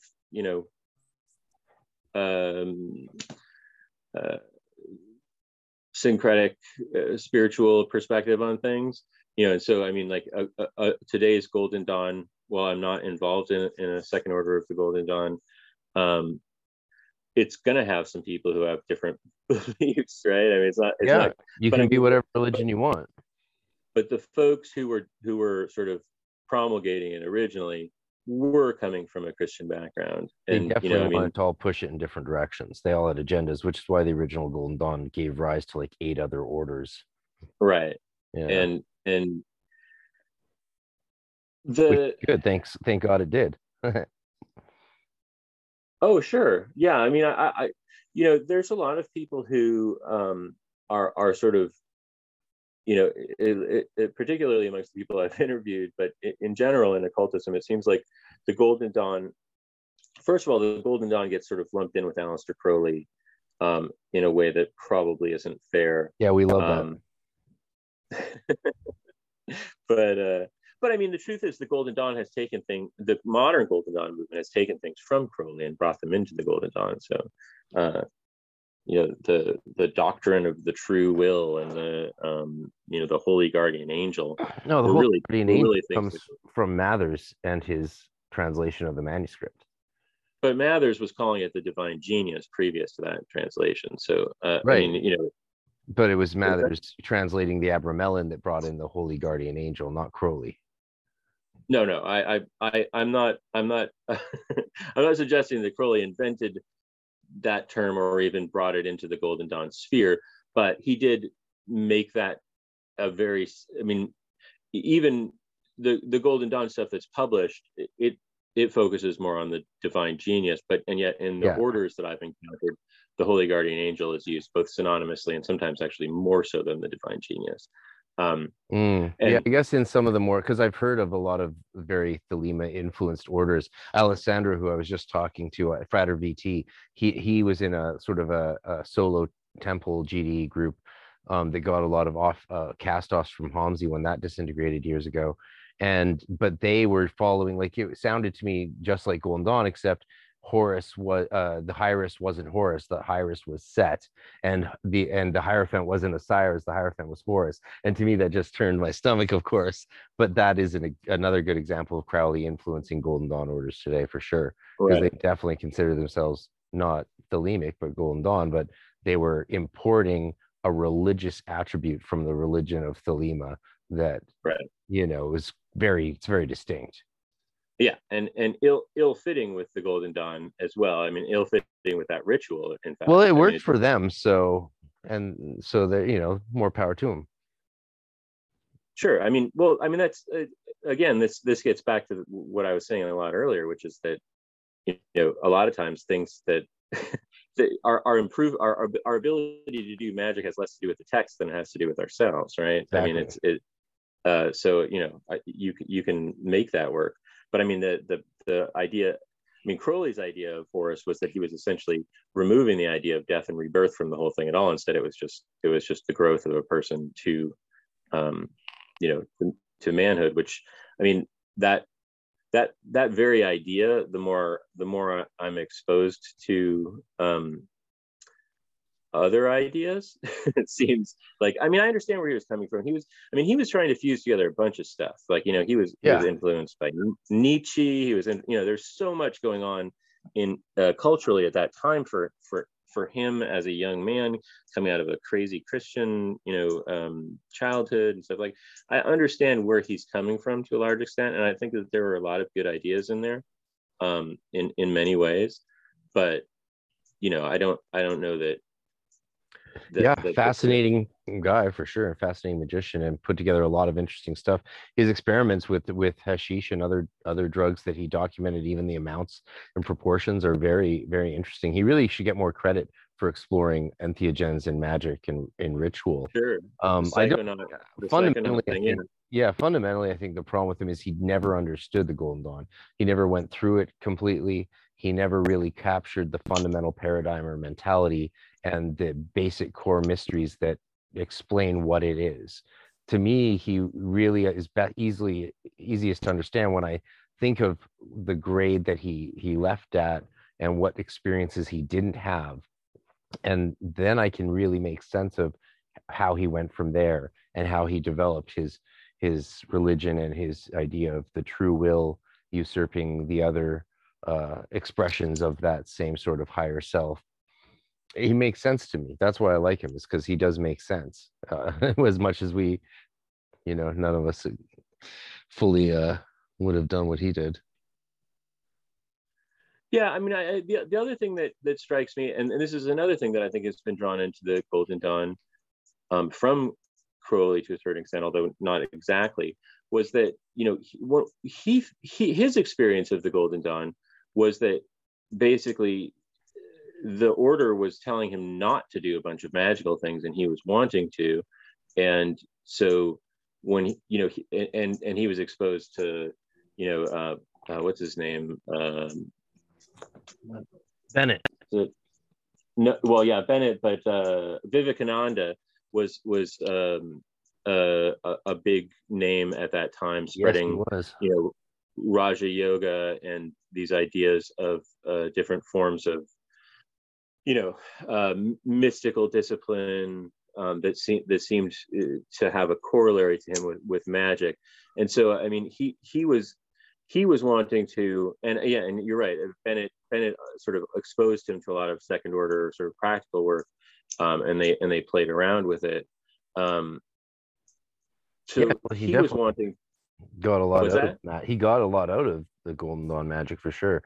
I mean, I don't think there's any denying he found his true will, and he was called to be a prophet and saint for a new religion. And look what his influence has been just culturally. It's phenomenal, right? It's on par, if not even superior in pop culture to WB Yeats, who definitely had a better impact health-wise on the world and global development. But Crowley was the rock star.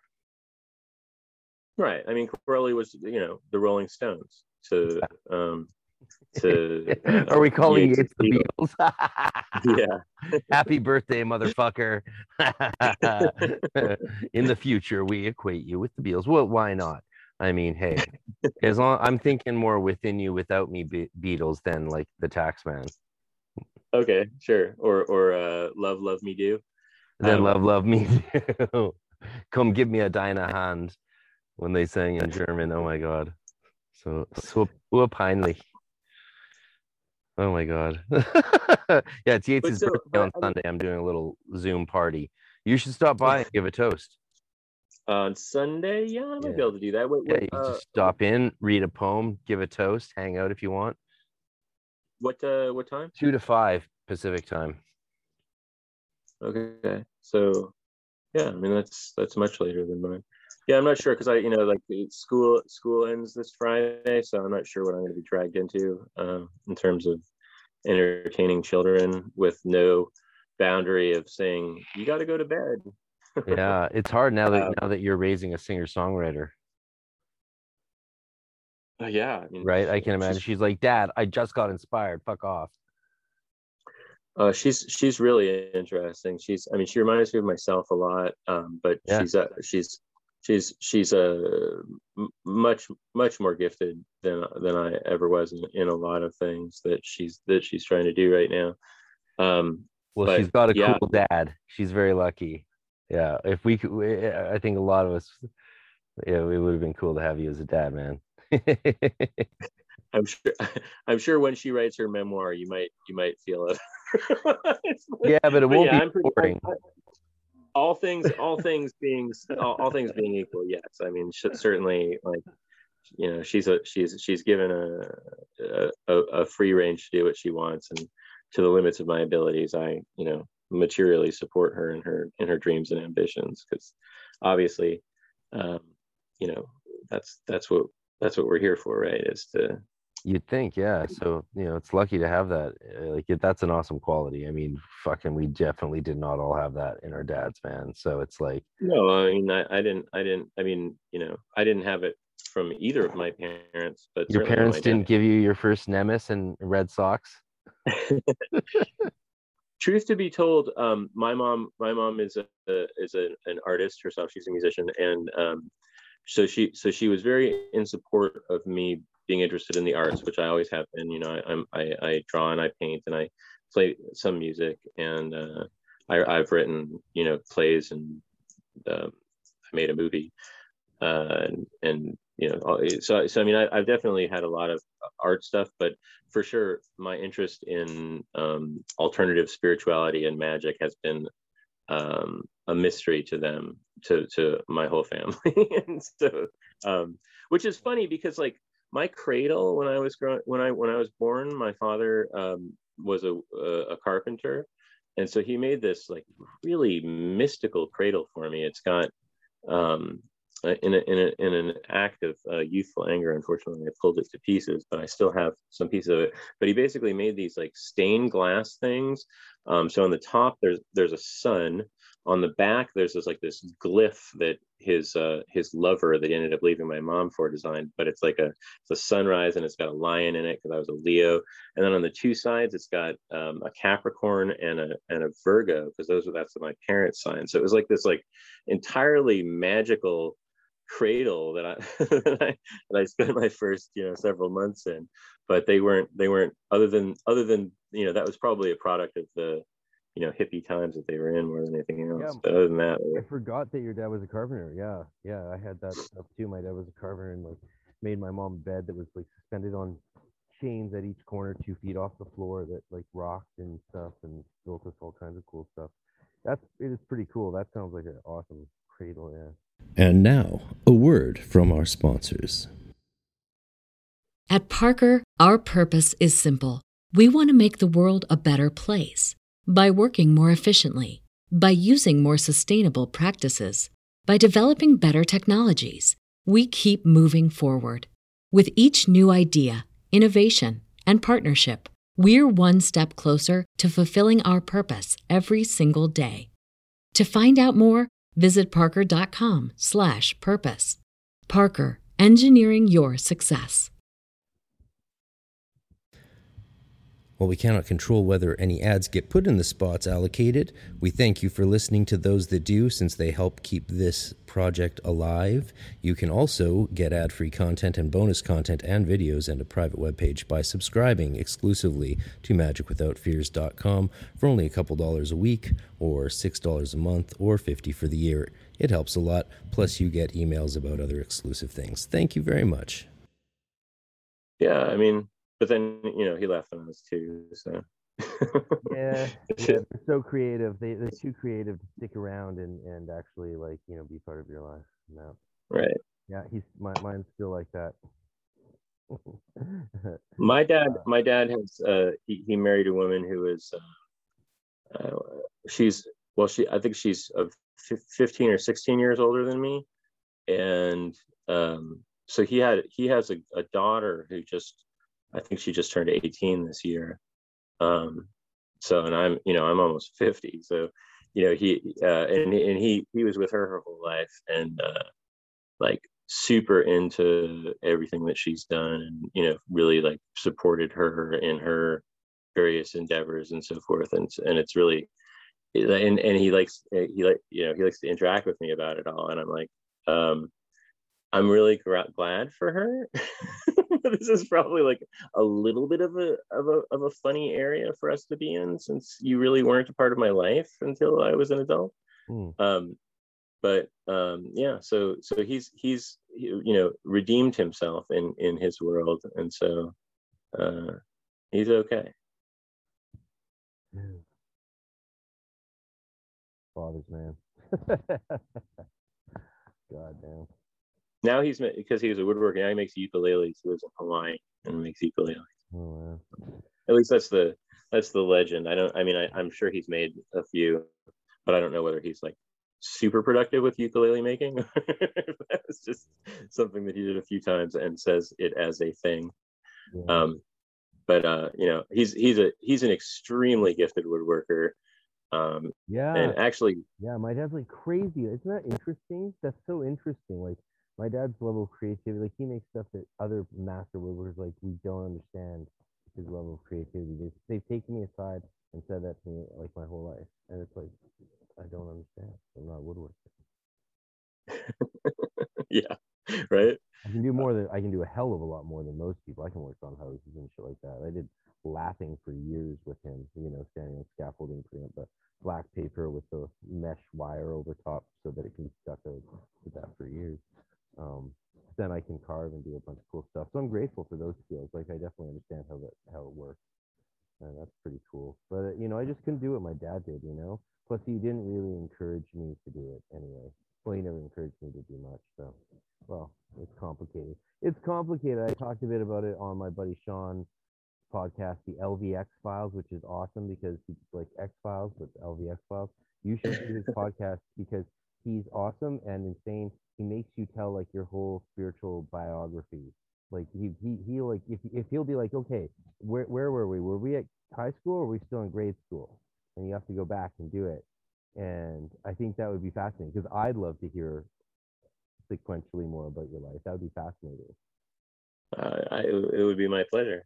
Yeah, you should. I feel like I've told my story a boringly large number of times, but I guess there's always more. You can get more and more granular. Well, he's a fabulous sort of guy. He's a big OBOD guy, but also very into GD. And he's the guy I interviewed who told me when I said I didn't know, I hadn't tried out your 60-day adepthood challenge. He's the one who said, "Oh, you have to." He said also he's the one who said that if there is a way to self-initiate adepthood, then his 60-day thing is the tool. And which I was I honestly, I from the beginning I have tried to make it clear that really what I was attempting to encompass in that was not having the person become an adept. I don't think that's a fair thing to promise or totally That's why what it's so shocking. I was like, whoa. That course is a fantastic course, and it's one. I mean, like I've made a number of things that I'm super proud of at this point, but that's definitely one of them. And what that course was really designed to do was to sort of make it so that the knowledge of a Golden Dawn adept of a Golden Dawn, the outer order person that you're supposed to have is both largely in your consciousness, that you can utilize at any time, because you basically build a sort of a magical memory palace. It's not quite like other memory palaces, because it's not based on a real place. It's based on an imagined place, and there are some memory systems that utilize that, but I keep it simple enough that it's pretty easy to manage. And so basically, sort of like all the correspondences of the Tree of Life, the astrology, planetary relationships in astrology, the geomancy, the tarot. You sort of build out an inner world that's filled with all of those things, so that you can know them, but also so that you can connect with them from that space as well. So in that sense, you could say that you're adjacent to adepthood, in that you're that because I mean in everything that I try and do, I try and encourage people to really put themselves into it. Like I think one of the problems with the imagination and visualization in modern occultism is that people don't really do it very well, and so they don't see the benefit of it. In order to like extract all of the wonder of a visualization practice, you really have to immerse yourself in it with all of your senses, so that you are experiencing it at a level that it impacts you. If you're just sort of wandering around in daydream land, that's not really doing it at all. Well, and that's what we're talking about, the power of groups and working with other people, helping push you forward by creating focused environments, right? Sure. I mean, and also learning from others. But again, that you're only learning as well as the person who's ahead of you, which is actually other than the fact that maybe he didn't understand totally. I think one of the real problems with the AA system.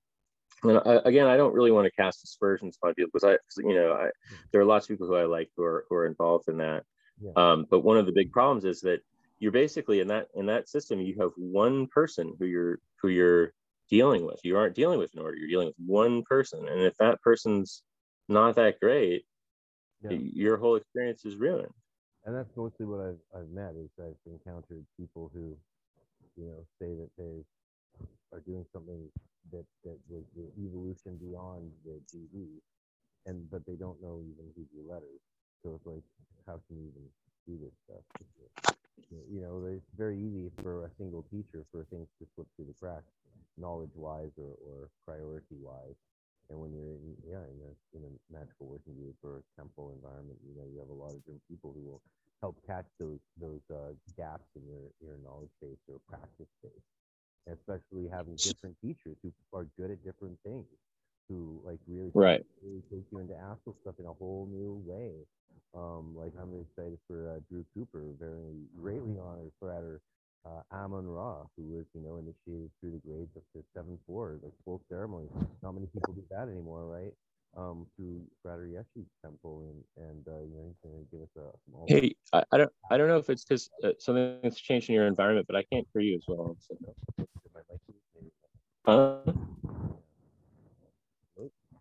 Am I clear again? Maybe. Before it's getting late, we probably have to wrap up soon. But hey, before that's good. So I am going to finally. There's been delays and reasons for those delays in both your and my life. But finally, I'm going to get through with my people who are doing it with me. The Grimoire 30-day Grimoire course you have. And so this is a chance for anyone else who wants to do that with us. We'll do a Zoom get together and chat, like just studying, keeping up talking about what we've been through, say, in your lessons at the end of each week. But yeah, I mean, I actually don't have a Facebook group set up for that, but maybe I should create one, and we can, talk a bit, and I mean, there's sort of, I'm really having trouble hearing you for some reason, but there's sort of a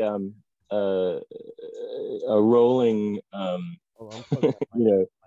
there's people at various phases in it, and there's people who have sort of stopped moving forward in it. But so, I mean, that might help them to get there. I mean, you're better now? Oh yeah, you're perfect now. Okay, yeah, I just unplugged the headset. For some reason it was conking out, I guess.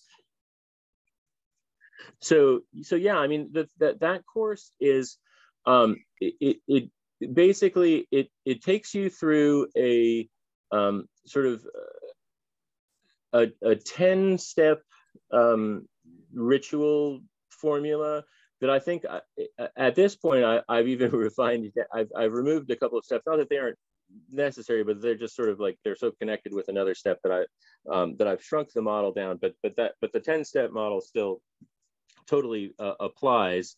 But it sort of shows that that's what's going on in all all grimoires and ultimately all magical ritual. And then it begins to give you in each day of the course, which you don't have to do in 30 days, but it loads over 30 days. You're given a sort of at the end of each week, we've all done the same classes and that sort of thing.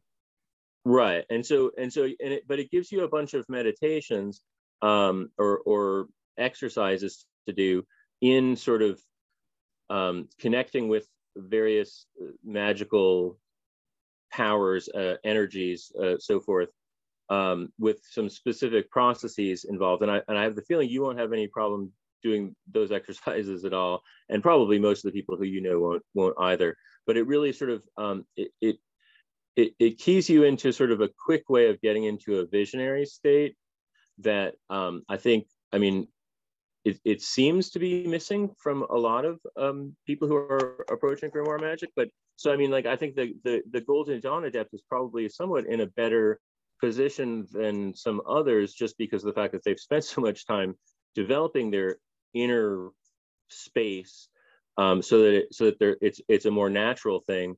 The difference between when I'm visualizing something, when I'm intentionally creating something, mm-hmm. and when I'm in a visionary state, though, is that the visionary state is more just a receptive state. I mean, you can put something out in order to kind of create that vibrational state, like the DMT people who play the particular tone to get back to the same place. That's sort of similar, like us intoning or chanting or vibrating a name of the spirit we're trying to contact.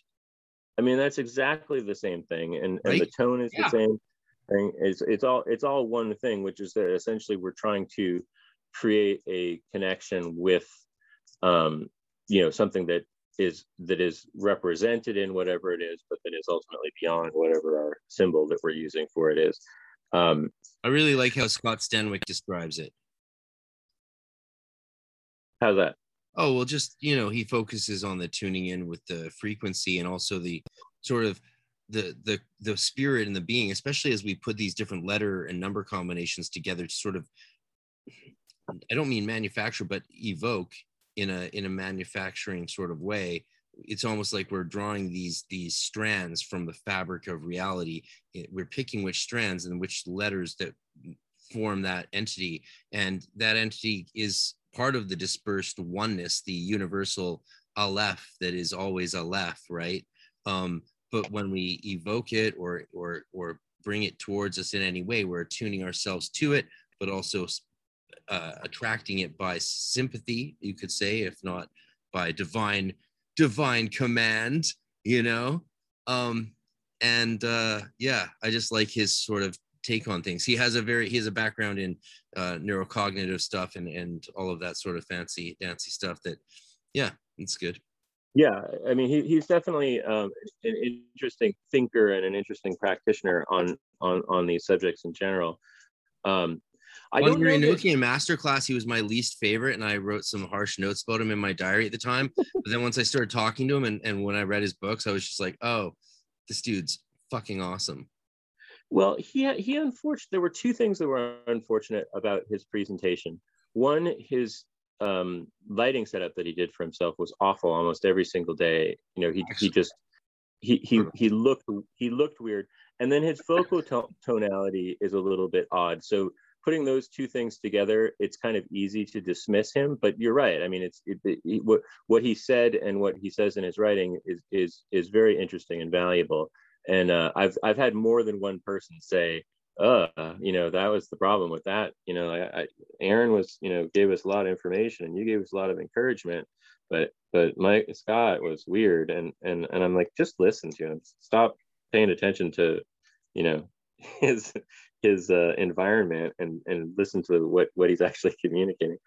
I loved the environment, and I wasn't thrown off by his presentation at all. But some of the way he communicates some of the information rubbed me the wrong way. But as I got to I question him. I've talked to him a lot since then, and sometimes I wake up and he's the first person I send a message to. I'm like, hey, what about this? And he gives me really wonderful answers, and we get into it, and it's so he's a very dynamic thinker, though. So I think I don't know. I don't know. It's a great course. People should take it. It's like a great deal for a 1 week, 7 day, 3 different perspectives sort of model. Yeah. And I don't even know what the cost of it is anymore, but I don't think it's all that expensive for that. And it doesn't, how much is it? I think it's $100 or something like that. Yeah. I mean, it's something like 25 hours of recording. So, I mean, awesome. And the Goetia one with Ashen Chassan and, I think that one's almost 40 hours. I think. And even Harper Feist does a whole chunk in that on communicating. Oh right, yeah. Which is great. It was really nice to get an introduction to her, and I've become very interested in her thoughts and work since then. Yeah, very cool lady. So I have a question for you before I let you go. I know it's late and we both need to go to bed, or I need to go to bed. You need to do whatever you do until it becomes, I like bed. It's late for me. It's 10 o'clock. It's 1 o'clock in the morning. Yeah. But I've grown used to staying up late because I have to have some time when I don't have the children around to get things done. Very nice. So you are the thing that I've gotten done tonight. But I'm curious about Nineveh Shadrach. You've brought him up a number of times, and first of all, I didn't realize. What's that? What a guy. I only became familiar with him with the book Magic That Works, I think it's called. Yeah. Which, like, I didn't realize that there was a Golden Dawn adapted previous to that. He was like Zink's adopted son. How did he shift to Arabic magic? So he's Arabic. Yes, but he was a Golden Dawn adept. So like what he left. It seems. Sorry, you finish. You finish. Sorry. Continue. My question is, like, at what point did Golden Dawn cease being interesting, and that became sort of the thing? And were you involved with that transformation? Were you like, hey, you're not going to come to you're not going to come to temple tonight? No, I'm talking to the Jinn. Was that? When he left, I was on study abroad in the Waldorf School in Vienna in '97. When he left, when they changed from temple, when he finally he had to train. He couldn't really in good conscience leave, I think, without having trained 2 adepts to take his place, thus turning the sanctuary into a full operating temple. So he did that, and he's a remarkable magician, really, really, really. And of course, he was very honored Frater Ka, And he was the first person I met, and I orientated me, and then I had to come back, and my mom was orientated, went through had to meet him and sign a waiver because I was 15, and he pushed hard for me, very hard and it took several months from summer to November for me to finally get initiated. And there was definitely, I learned years later about quite the hullabaloo down in LA about debates. Like, it was debated, I was talked about, and they did work to decide what I should be joined, right? But he, gave me the motto RC, Rumpens Katane, the broken of chains. And he was my initial teacher because I wasn't allowed into group classes because I was 16, right? And I was 15. It was better to wait till I was 16. At least that in Canada is the age of consent. So if anything kinky or creepy happened to me, then at least it wouldn't be a felony, right? But they kept me away from some other people. Other great magicians actually came from that temple, like Athena of Enochian.org. She was part of it in those early days, and she and Nineveh Shutter did a lot of ritual working together with Babylonian gods like Ishtar and stuff. And eventually, my understanding is, because again, I was so new, I didn't get as much of the training. I got the training more from the two main adepts he trained, Bjorn and Marcel, and they were then my main teachers and for most of my time. But they were very well trained by him, and he left due to a conflict with, of course, he who must not be named, around the Arabic stuff, is my understanding. That he wanted to get more and more into studying that and practicing with Ishtar and Arabic jinns, because again, he can translate the grimoires from Arabic, and what a fabulous thing to be able to do. I mean, if you and me spoke and read fluent Arabic, right, we'd be doing some stuff with it, right? For sure. For sure. If we just woke up tomorrow knowing Arabic, he's like, yeah, it's a fascinating area of magic that's completely closed off if you don't speak it and can't read the things. And he's done a lot to open that stuff up. And then he was off my radar for good.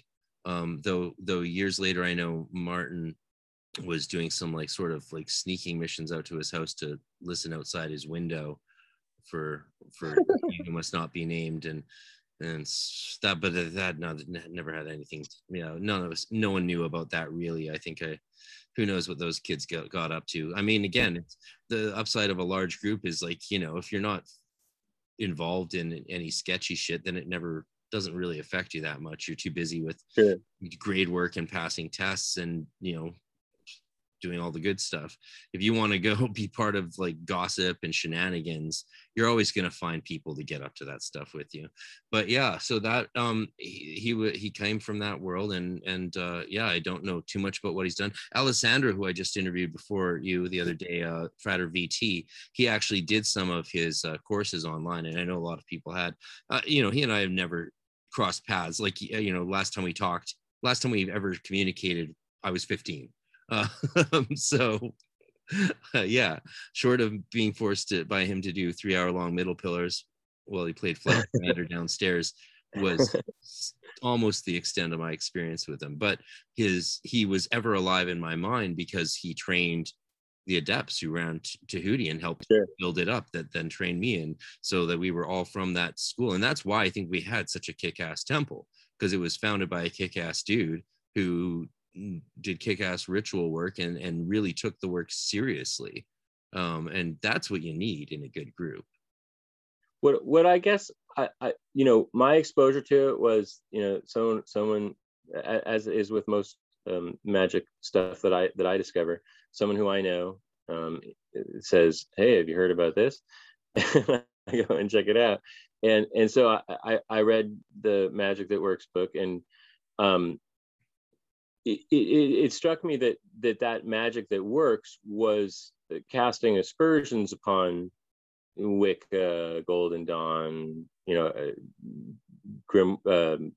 or anything other than that. It seemed like that was where it was coming from, and I think there's just to a certain extent there's a little bit of that sort of polemic in the book. But now that I know that he was actually a high up Golden Dawn person, it seems even stranger. Especially now that you're saying that he did wonderful magical work that transformed both you and the lives of other people. and so, but so why is it that, I mean, the title Magic That Works seems kind of like a challenge, you know, like this is magic that works and other magic is magic that doesn't work.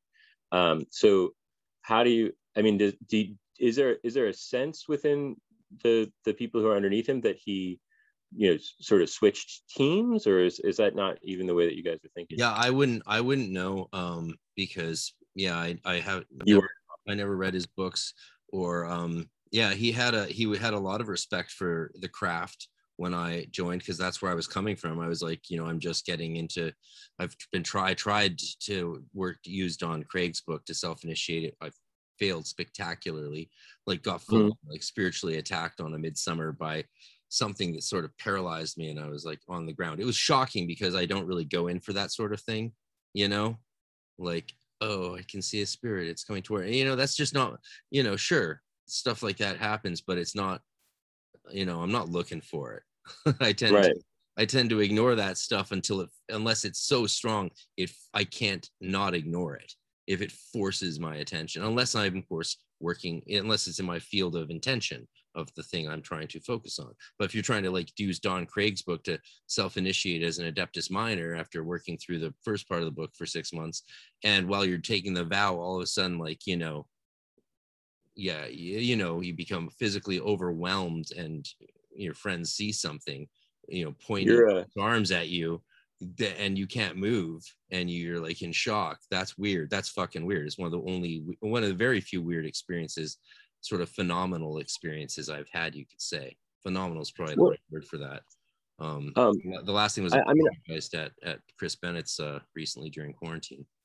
I don't know if you are I mean, I would think you would be privy to young magicians who are just coming into occultism in general, or sort of like a magical training thing. But I actually found that there were probably about 20% of people, at least early on, who were coming into my new Hermetic stuff, which isn't really a magical school at all, but people treated it like it was. Yeah. But about 20% of them would have sort of like a weird demonic poltergeist experience, and they would say to me, Jason, I'm not sure if I should continue doing this ritual that as you've written it, because I'm having all these crazy demonic experiences.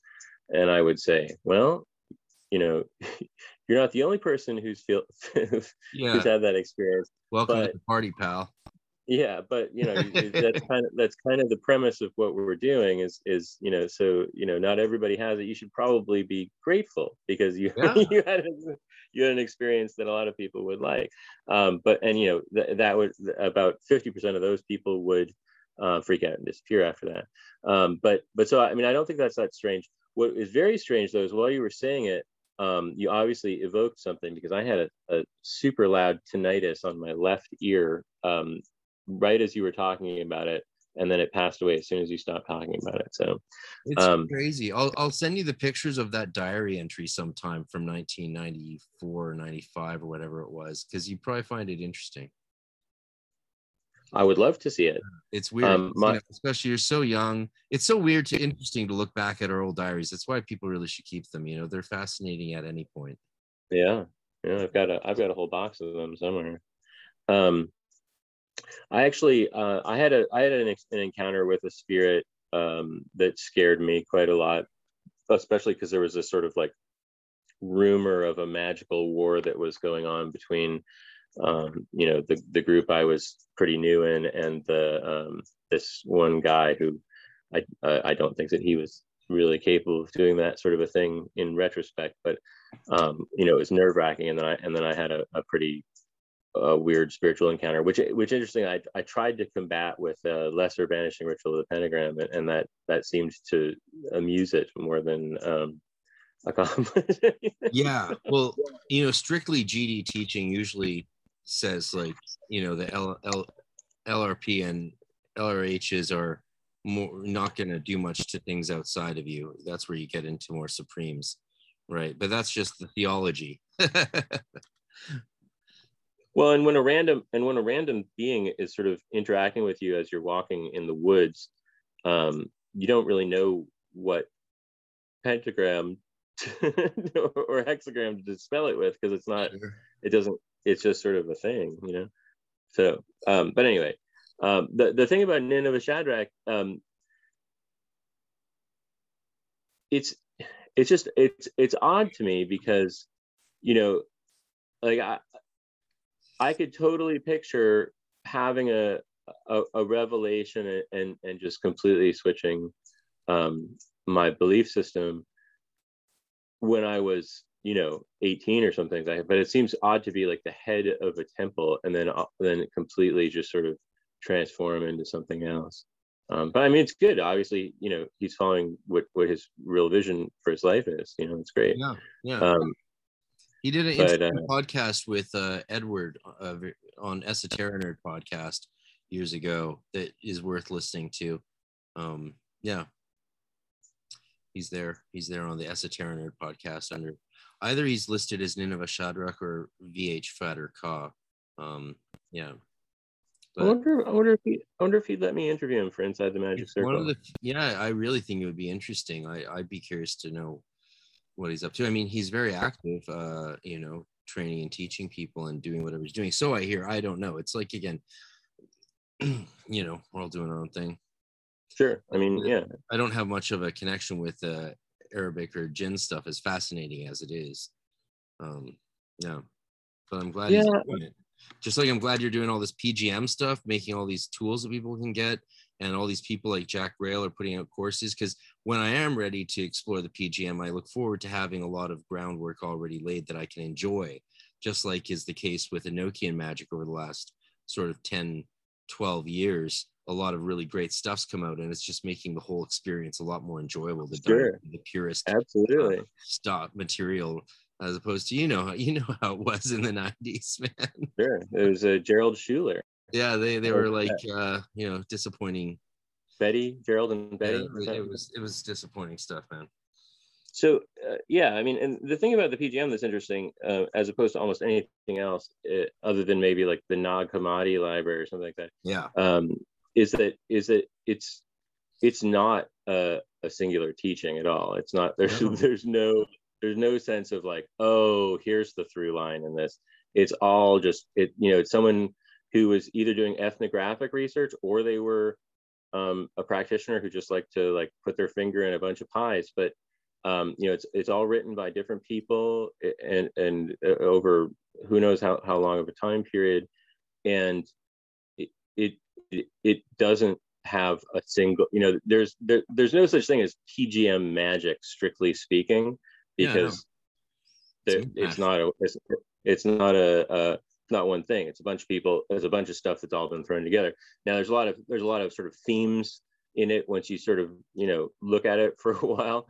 But the other thing that's interesting about it is that there's this huge collection of magical gems, and there are probably maybe 6 magical gems discussed in the Greek Magical Papyri, and then there's another 36 magical gems discussed in a book called Hermes to Asclepius, of which there are a few. There's one example of one of the gems from the PGM actually seeming to have been made by somebody, and then there's a few. There's a number of things that are probably either attempts at it or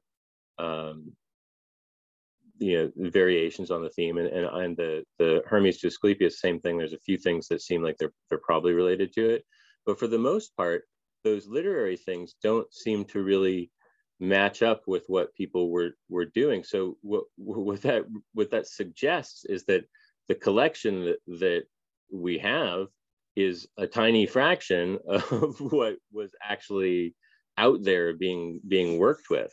There are a ton of gems that are quite similar to each other. So there's clearly like a pattern to them. Like there's a one particular version of like a snake with a lion head with the word pepte, which is stomach in Greek. And so I mean that was clearly a talisman to help to be a magical Pepto-Bismol from the past. And there's tons of them. They're all very similar to one another, but that's not mentioned in the PGM anywhere or anything like that. And as far as I know, I don't think it's mentioned in any of the magical medical stuff that we have either. So there's a whole bunch of stuff that we don't have. You know, we have this thin little band of what wasn't destroyed by the crazies. I think we're going to get a lot more manuscript dumps in our lifetime. It's possible. I've got my sights set on a Kabbalistic manuscript that's never been translated, and I really want to translate it. I think I found another translator to do it with me, and it's really exciting, you know, because no one's done it, and there's the majority of stuff still is not available. Certainly Kabbalah, there's a huge amount of stuff that, and frankly, Germanic, French, and Italian magic, there's got to be a ton of it that we've never seen. That, you know, just because as English, the primary magical and religious texts of Zoroastrianism have never been translated. Yeah, and that's, I mean, but that's a huge, you know, some of those things, they're so specialized. I mean, it's like I'm talking about the main texts, like their fundamental texts we can't read. Right, but I mean, have you ever tried to read a translation of like the Rig Veda, the ancient, you know, Indian stuff? I mean, it's not exactly inviting reading, and frankly, I doubt, you know, I'm sure there are scholars who think they know what it's all about, but I doubt that, you know, in the same way that we don't really understand some of the stuff that's going on in the Greek magical papyri or even ancient philosophy, really, we don't understand. I don't know that we could really even, you know, like, because, okay, if you take, we got to stop this conversation. Yeah, actually, I know. I could talk till the end of time. But... Hey, did you hear Stephen Skinner on Glitch Bottle say that if you're looking for Egyptian magic in the Greek magical papyrus, you're really scraping the bottom of the barrel? I thought that was so awesome, because we all know what he's saying. It's like, yes, it is a collection of different things, but the way he said it was so awesome. Well, I mean, he's right, because it's really not Egyptian magic at all. It's more Greek magic, if anything, and really just a sort of a bouillabaisse of whatever was going on then. You know, I mean, it's actually amazing if you think about it and you consider that EIO is, you know, really a transliteration of a Hebrew term. How much Jewish magic is in the Greek magical papyri? I mean, Sabaoth and EIO are two of the most frequently occurring voces in the whole thing. So they probably learned that during the Jewish initiates. Probably learned that when they were from their time, when they were initiates in Assyria. They probably adapted it from the Assyrian tradition. I mean, sure. I mean, placing the origin of these things would be absolutely impossible. But yeah, I mean, the thing I was trying to say though is that, like, it's an eclectic thing at a level that's really kind of hard to even process, because there's so much different stuff in there. I mean, it gives the impression that basically magicians of the past were not all that different from magicians of today, in that they were like looking for the ingredient, the special thing that was going to really make it zing. And so they kind of just threw every possible magical formula or name that they could come up with into a lot of spells. Yeah. And so that's the takeaway from this whole conversation. Yes. Just be as eclectic and random as possible. Yes, that is not our advice. That's what Ashen Chassan thinks is best. Be eclectic. Doesn't matter what metal you use. Just use paper. Use tinfoil. Doesn't matter. I think Aaron Leach is in that same school. Aaron and Adley Nichols. I'm honorable mention. I've just cast. What's that? I've just cast 3 9-inch pure beeswax tablets ready for engraving. I have. Nice. Like, it's an adventure. Did you find a solution to the rippling on the one side? Or it is because you use a mixture, because you're not using beeswax, maybe it's different? There's a significant portion of beeswax in my mix. I actually suspect personally, and I don't really know, because I was never more than 4 feet away from them or so, but the these materials in the British Museum do not seem like beeswax to me. I suspect that they're actually made of sealing wax of some kind or another. But oh yeah, I just mean, had a ton of beeswax lying around from Waldorf School.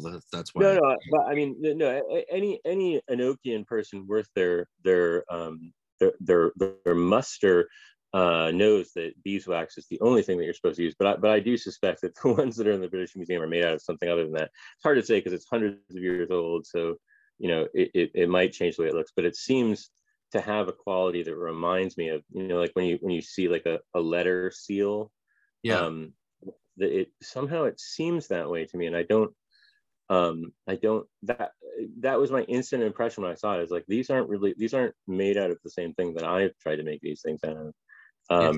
But that experience of seeing them made me start making them. So I've been making Enochian seals for 24 or 25 years. I've probably made more Sigillum DMFs than all the rest of the people who've ever made them in the entire history of the world. Probably. By a large factor. Because I used to sell them to Azure Green, and I would sell them like 20 at a time to him every month or two. So, I mean, I've just made wow. Yeah, well, I'm definitely lot. Gonna get, like, for the 4 small ones, I definitely got to get your whole set, because I don't want to make 4 little ones. That's too much.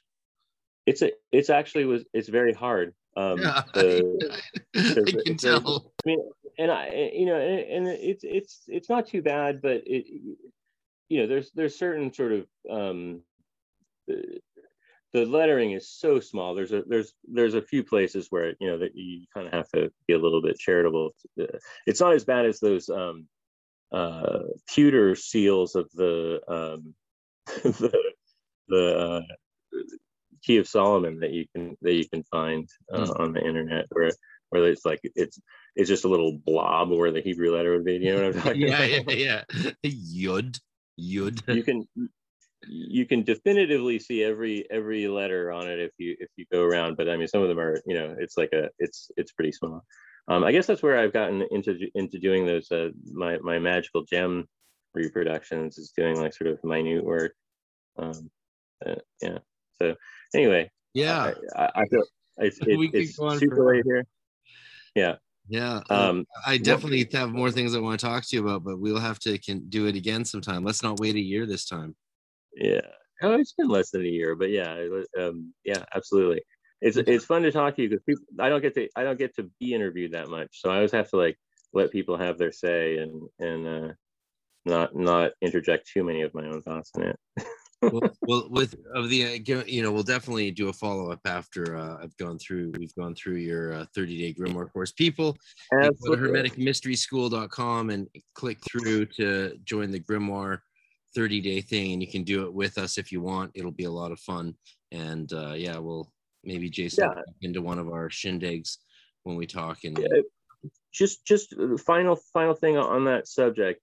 All my courses, they're really not about learning something new. I mean, you can just read the grimoires and do it, but they're about taking a practical approach towards putting your consciousness into the space in which you're going to succeed in those things at a level that I think that would take you a lot longer to get to if you didn't take the course. And I think that's really where their value lies, is in doing the things that and sometimes like I ask a lot of questions about what people are getting out of it, and very often they'll just say, yeah, that was relaxing, or I guess I saw something planetary there. And that's fine. You don't have to have had an amazing experience every single time, because that's the purpose of the course, is to kind of like push you into that liminal space, for want of a better word, to get into the place where you are connecting with those things, and in a place where it doesn't matter, where it's easy, where it's not there's no pressure upon you, so that when you're like ready to start, quote unquote, really doing it, you aren't coming into it with like, oh my gosh, this is the first time I'm ever doing a magical ritual and this feels weird. So I kind of like I baby step you into it, and so if you have some experience in magic, it may seem like I'm being too simple at first, but it does develop more as it goes along. so that you are like a frog in the water, and all of a sudden, you're in a different place. So, and by that I mean the slow heating of the frog. I don't know if that metaphor came through in what I just said, but anyway. Yes, you're trying to slowly boil us into psychic and spiritual awakening, right? Like a frog. Yes. Well, yeah. Jason Augustus Newcomb, thanks for coming back on Magic Without Fears Hermetic podcast. You can find Jason at jasonaugustusnewcomb.com, and he has lots of goodies there. There'll be links below for that, and doing his grimoire course with me and my friends, and also the Enochian course that we talked about. You can check that out. Yeah, let's don't be a stranger as always. I'm sure I'll talk to you soon, and give love to the family and your lovely wife, and of course also just share my love and condolences and everything, and best wishes. Thank you. Yeah, he's beating around the bush, but my father-in-law died a couple months ago. So yeah, we all took a few more than a minute for that for you, bro. Yeah. All right, man. I'll talk to you soon. Have a wonderful night, Florida. It's almost morning here. Oh, damn. You're hardcore, you wizard. All right. Peace and love, bro. Bye-bye. Hermetic Science Enterprises is a publishing company based in Scotland, UK, that specializes in Western esoteric printed literature as well as educational videos. With various imprints under its belt, its roster consists of grimoire tradition literature, alchemical works, Golden Dawn tradition books, and the several texts and videos originally belonging to the philosophers of nature. Besides its downloadable videos and standard hardcover edition books, Hermetic Science Enterprises also produces beautiful and precious limited fine edition books that are true pieces of art. For more information, to order any of its products, please visit www.hermeticscienceenterprises.co.uk. That's hermeticscienceenterprises.co.uk. And as a lot of you know, I've talked with the publisher Lenny on the podcast before, including a 6-hour epic extended version on the Patreon, and seen the fine edition of his new grimoire of Scott's Discovery of Witchcraft, which is only available for purchase up to 50 limited copies till the end of May, I believe. So check it out now, hermeticscienceenterprises.co.uk. Hermetic Science Enterprises is a publishing company based in Scotland, UK, that specializes in Western esoteric printed literature as well as educational videos. With various imprints under its belt, its roster consists of grimoire tradition literature, alchemical works, Golden Dawn tradition books, and the several texts and videos originally belonging to the philosophers of nature. Besides its downloadable videos and standard hardcover edition books, Hermetic Science Enterprises also produces beautiful and precious limited fine edition books that are true pieces of art. For more information, to order any of its products, please visit www.hermeticscienceenterprises.co.uk. That's hermeticscienceenterprises.co.uk. And as a lot of you know, I've talked with the publisher Lenny on the podcast before, including a 6-hour epic extended version on the Patreon, and seen the fine edition of his new grimoire of Scott's Discovery of Witchcraft, which is only available for purchase up to 50 limited copies till the end of May, I believe. So check it out now, hermeticscienceenterprises.co.uk.